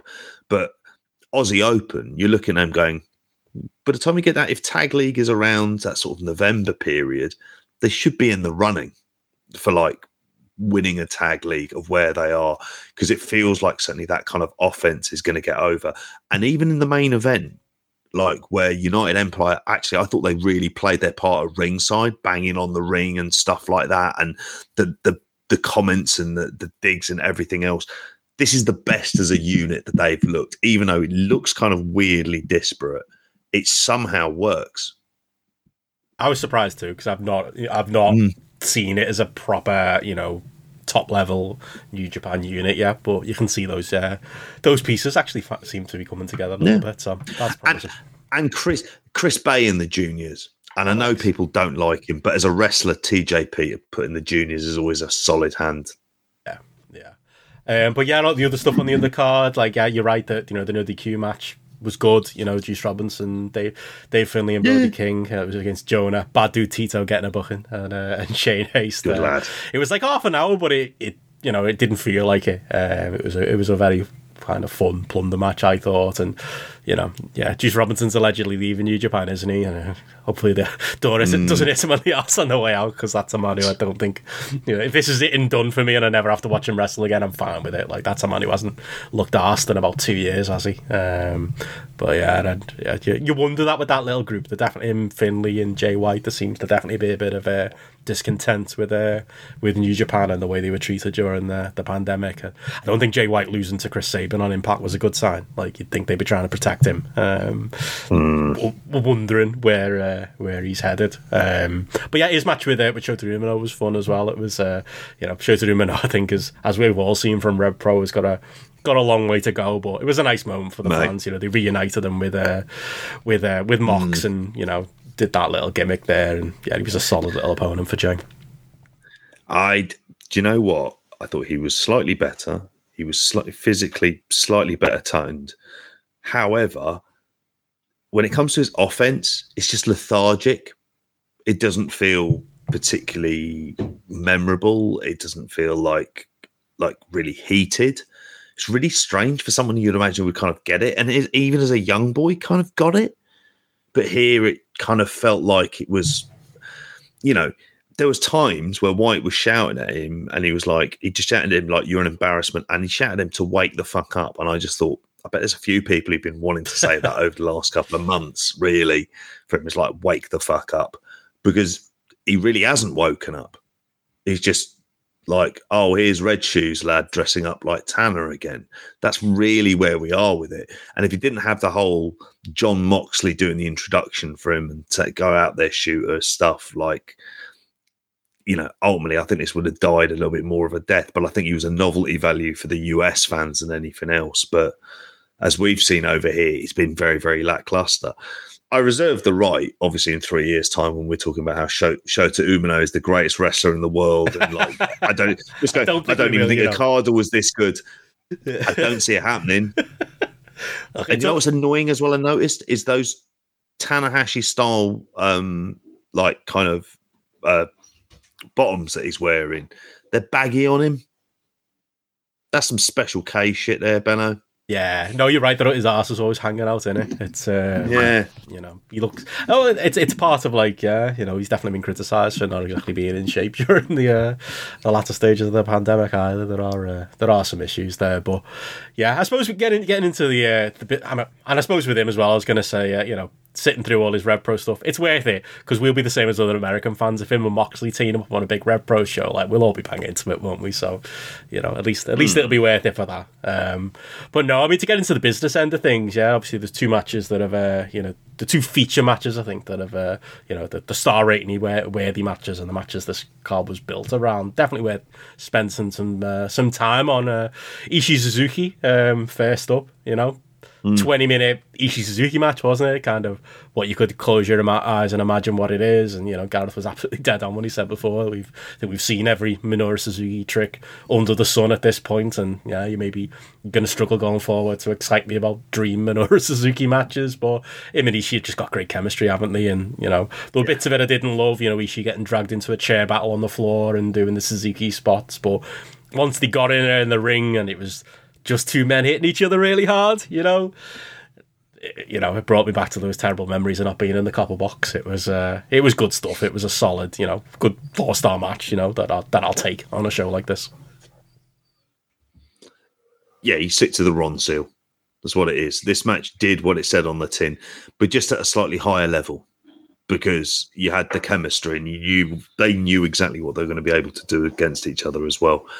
I went 3.75 on this. I thought it was like a very good version of a match that I've seen done a hell of a lot, but still very good and noticeable for the way that it kind of, you got Eddie Kingston versus Ishii, as you said earlier on, set up for that, which is great. And if it means that Eddie Kingston ends up getting a bit of booking in New Japan as well, that'd be really good. That's an awesome match. Yeah, that's a match I'd love to see in a York Hall. Ishii Kingston sounds like a high stakes type match or something like that. I'd kill for that. But that'll be a banger. I'll be watching that. But yeah, that was fun. And then, yeah, I thought the main event was very good. I don't really understand what was going on with the finish. Again, another weird Ospreay finish. I don't know whether it was a shoot or what. Basically, yeah, if anyone hasn't seen it, the ref counted 3 when it wasn't a 3, and then Ospreay tapped out anyway when the ref was kind of like turning his back trying to get the bell rung. It felt like a shoot. It felt like the ref just fucked up. And I suppose if you're not a full-time US promotion, you're not going to have, full-time top-level refs, are you? You're going to be taken from the indies or wherever else they get these guys from. Maybe that's something AEW can help them out with. But yeah, that aside, it was a very good match. It was Ospreay, his Superman, comeback type stuff might not be for everyone. He was a little bit of an underdog babyface at points in this match, more than a heel, as much as he was flipping up Moxley and trying to lean into the heel elements of it. But I liked it. I enjoyed, Ospreay kind of fighting back with Moxley. I enjoyed Moxley dragging Ospreay into more of a brawl type match, but you still got those nice crisp Ospreay spots where they made sense for Moxley's style of match. And yeah, thought it was very good. I'd probably go 4.25 stars on it, maybe 4.5 on a push, but yeah, thought it was a very, very strong main event and a style class of a match that really worked for me, JP. Yeah, I went 4.25. If it wasn't for that botched finish, I would have thought it got 4.5. Yeah, I was immediately thinking these guys would work great together again. Like, that wouldn't be something I'd be putting on them as well. I just thought it was the way that Ospreay could sell for Moxley. It was just slightly better and a bit more crazier. I thought, which I did really enjoy. Moxley bleeds like a champ, doesn't he? And yeah, it's just a shame about the fuck finish. But they had a really good chemistry and a really good pace, because this was another one that was like a longish match, but it didn't really feel that way at all. And I kind of wanted to see it with better production values and a bigger arena. That's where I really came away. I was like, all right, these two can work together. This is a match you want to go to again, but you want to do it where, let's face it, you haven't got a New Japan strong referee in there. Got a New Japan referee in there, and you got it in a big arena where it means something, and you're going to get that kind of reaction, because that's probably what happened, isn't it? Ospreay did the delayed New Japan main event style kick out, and the referee did the WWE style. I'll call it as a shoot, as if the whole thing's not a fucking work, mate. Just slow your count. Yeah, that's probably exactly what happened. That's it. Yeah, and he did, but those are like I thought overall. And that was annoying with that. And then afterwards he calls out Tanahashi and whatnot. But overall, as a card, I have to say, I really enjoyed this. Me too. Like, I really did enjoy this. And again, I came away thinking, how many of these guys I'd be really interested in seeing in New Japan proper. Seeing Clark Connors and Chris Bay in a Best of the Super Juniors. I'm only asking for 3 max, if I'm being greedy, to put into a G1 and a Best of the Super Juniors. And we always think of the big name Gaijin that they can get in, such and such been released from WWE. And you kind of go, I don't know, if you can get Tom Lawler doing a G1, I think there's a hell of a lot more there that you can get in there than as much as anything else. I mean, obviously, Moxley's last run in a G1 was absolutely tremendous. You would imagine Danielson wants in, like, how many more chances are you going to have to do this, where he's like physically at the point where he's going to be able to do this as well. And I was thinking about it. That's all you need. You cull 3 of the shit, your Yujiros and your Chase Owens out of the mix, and you put these guys in. Completely different kettle of fish. I'd have we said it last year, I'd have a full US block. I honestly, I think they should have a C block, mess with the format, make things a bit different. I can't say enough. We don't watch it every week because we endlessly preview on the weekend show, and then it gets around to spotlight time, and neither of us have seen it any time because it's relatively throwaway hour of TV. But when you do watch it, it comes on the Sunday, so it kind of falls out of some of the patterns, I think, with the midweek stuff. It's a really fundamentally good TV. Like, they've given Rocky Romero this little universe and let him build it. it seems to be mainly Rocky Romero. I'm sure there's other people involved as well. But, as far as the talent that they're using, a lot of like the young, New Japan talent, your Clark Connors, your Fredericks, your Yuya Uemura, those types of guys, Ren Narita, it's a great environment for them. But also, they bring in interesting names from outside, not just, there's good, like, young wrestlers, they have in the mix there, adding the Factory to the mix, or, using Wheeler Yuta, using Daniel Garcia, there's those types of guys, but it's a good spot for Moxley to be, for Ospreay to be, that the higher level, US guys. It's something for Jay White to do while there's this impasse that's stopping him from being in Japan, and then you add for these big shows, the proper, the interesting, New Japan talent, your Ishii, Suzuki's of the world. It's a really nice little melting pot, a nice little product to have, and they've done a great job of building this little universe. And, it's gone from being a show where, it didn't really feel like people were familiar with the characters and stories to the point where you watch a quote-unquote pay-per-view like this, and the crowd are clearly familiar with who's who and what the storyline is and what's important and what's not, and who they should be get behind and who they shouldn't. And yeah, I can't say enough what a cracking little job they've done with it, and how refreshing it is compared to main roster New Japan. Like, I would watch another one of these shows any day before I watch, as good as I'm sure it is, Naito and Okada match 400, or, whatever the fuck Evil's doing, or whatever else is going on those main New Japan shows. You use the phrase there, like melting pot, and then as I'm like looking at the card and you just talk through it there, it just has that interesting feel to it, doesn't it? Where you just like see some of the names and you're like, what, these four guys are in this match? And like you say, just as opposed to looking at like your undercard of a typical New Japan show and just knowing like, oh, here we go, it's we know these LIJ lads and these Chaos lads are, Suzuki Gun, they've faced each other 7,000 times in the last 3 years, and any combination of them, and it doesn't matter. I'm looking at these, and it's just like, this is just weird. It's just a bit cool. Like some of the names that were in there that are just like some indie lads, and like you say, just some of the people from dojo people, established veterans, John Moxley been on the card and things like that.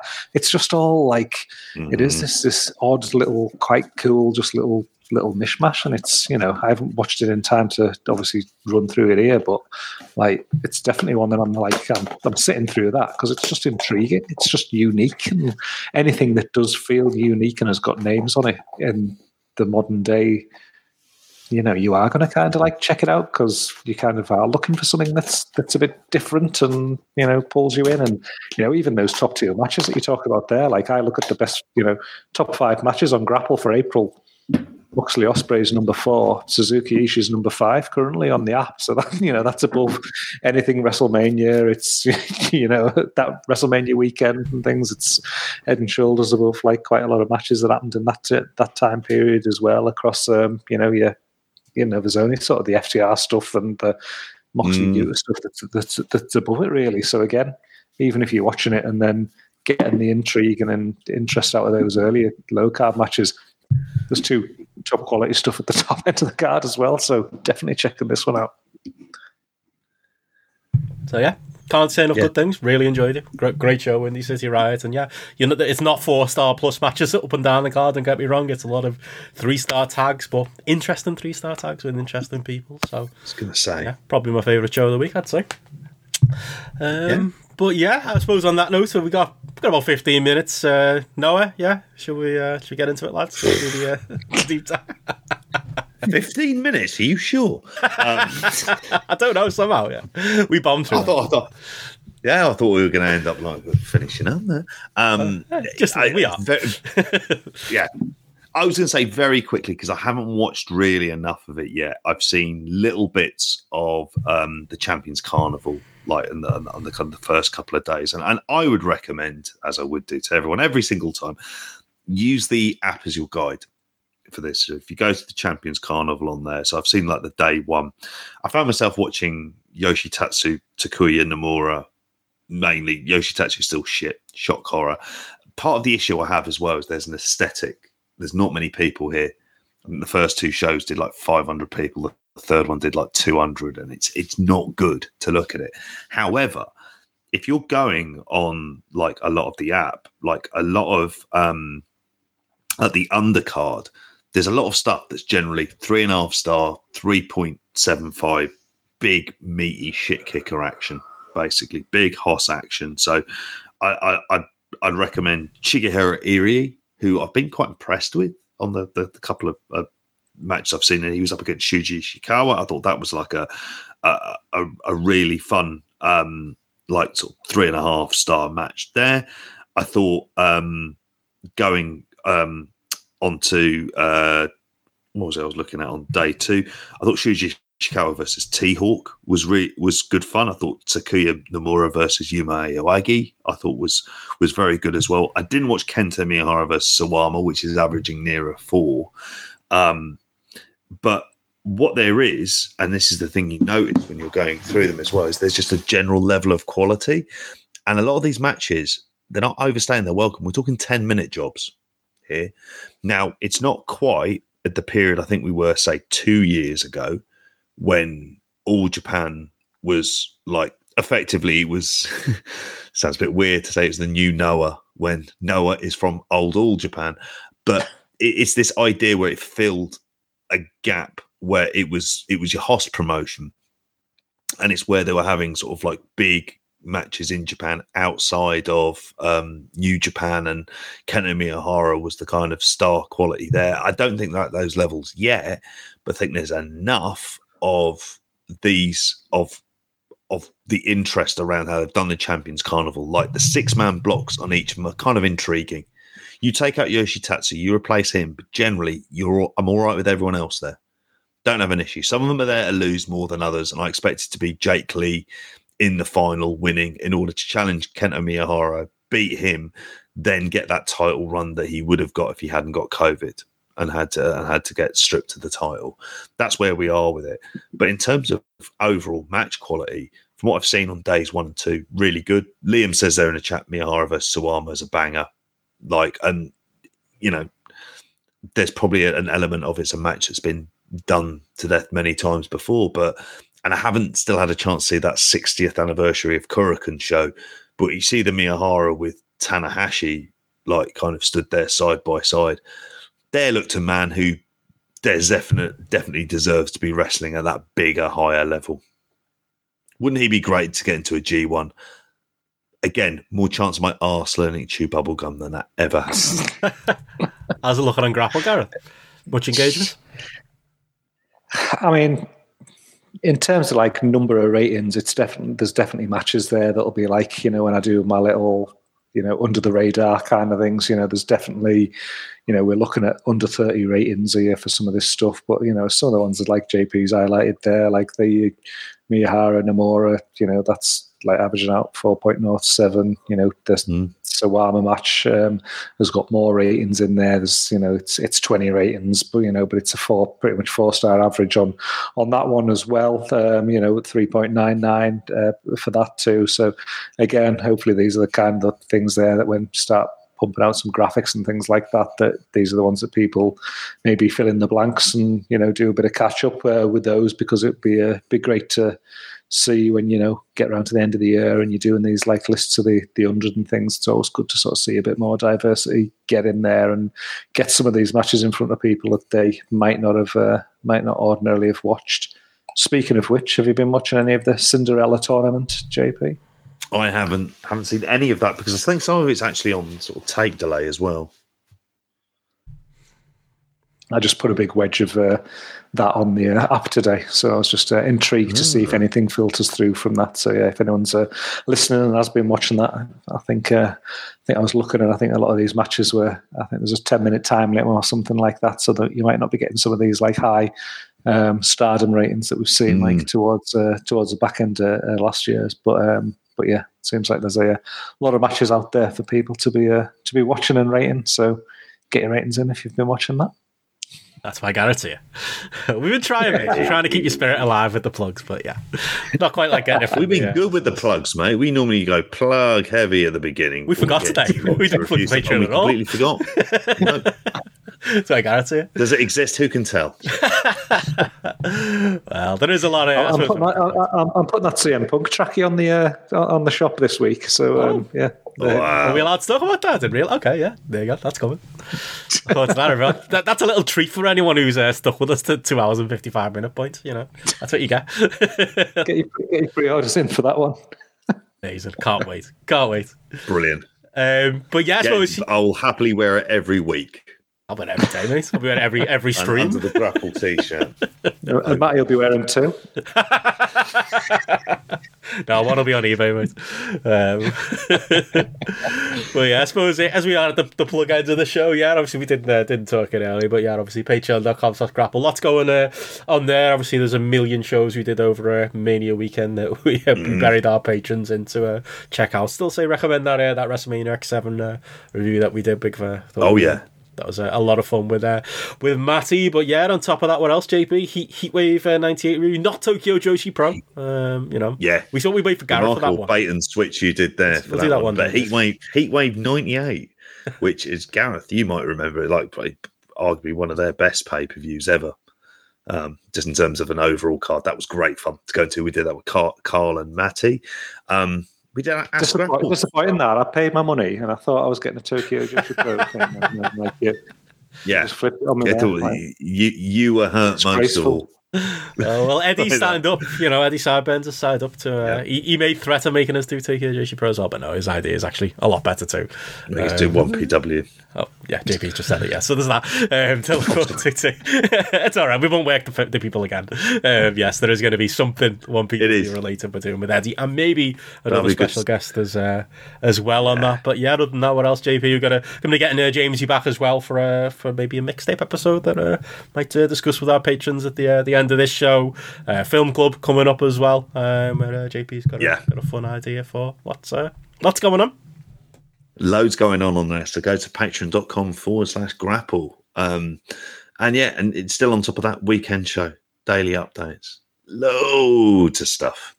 So yeah, we are killing you all in content. So you know, that sounded really egotistical. I didn't mean it to. But it's just loads and loads of stuff that we end up recording on there as well. So yeah, next couple of ones will be really good. I'm looking forward to the film club one, which might end up being 2 films, I think, at this point, which aren't related to each other in any way, shape, or form. We'll find a way. But well, they kind of are. There's a very loose connection between them. But yeah, I look forward to doing those. So lots to look forward to on the Patreon side, and yeah, we'll be back next week for a regular spotlight. So yeah, other than that, with Gareth back, obviously. You know, next week, Gareth, you're busy next Monday and the Monday after it and the Monday after that. How do you feel about the Tuesday after that? In the bath. Splitter. You can podcast from the bath, mate. No, it's been great to have you back on, mate. And obviously, yeah, as we we joke about Brilliant. it. Obviously hope to have you on as a regular reoccurring guest. No commitments, just Brock Lesnar contract. Whenever you fancy. Yeah. Right. See you in May. There you go. He's agreed to it now. May, perfect. See you in a minute. But yeah, other than that, cheers everyone for tuning in. Thanks again, Gareth, for jumping on with us. And yeah, we'll see you all soon. Cheers up. Bye. Bye. See ya.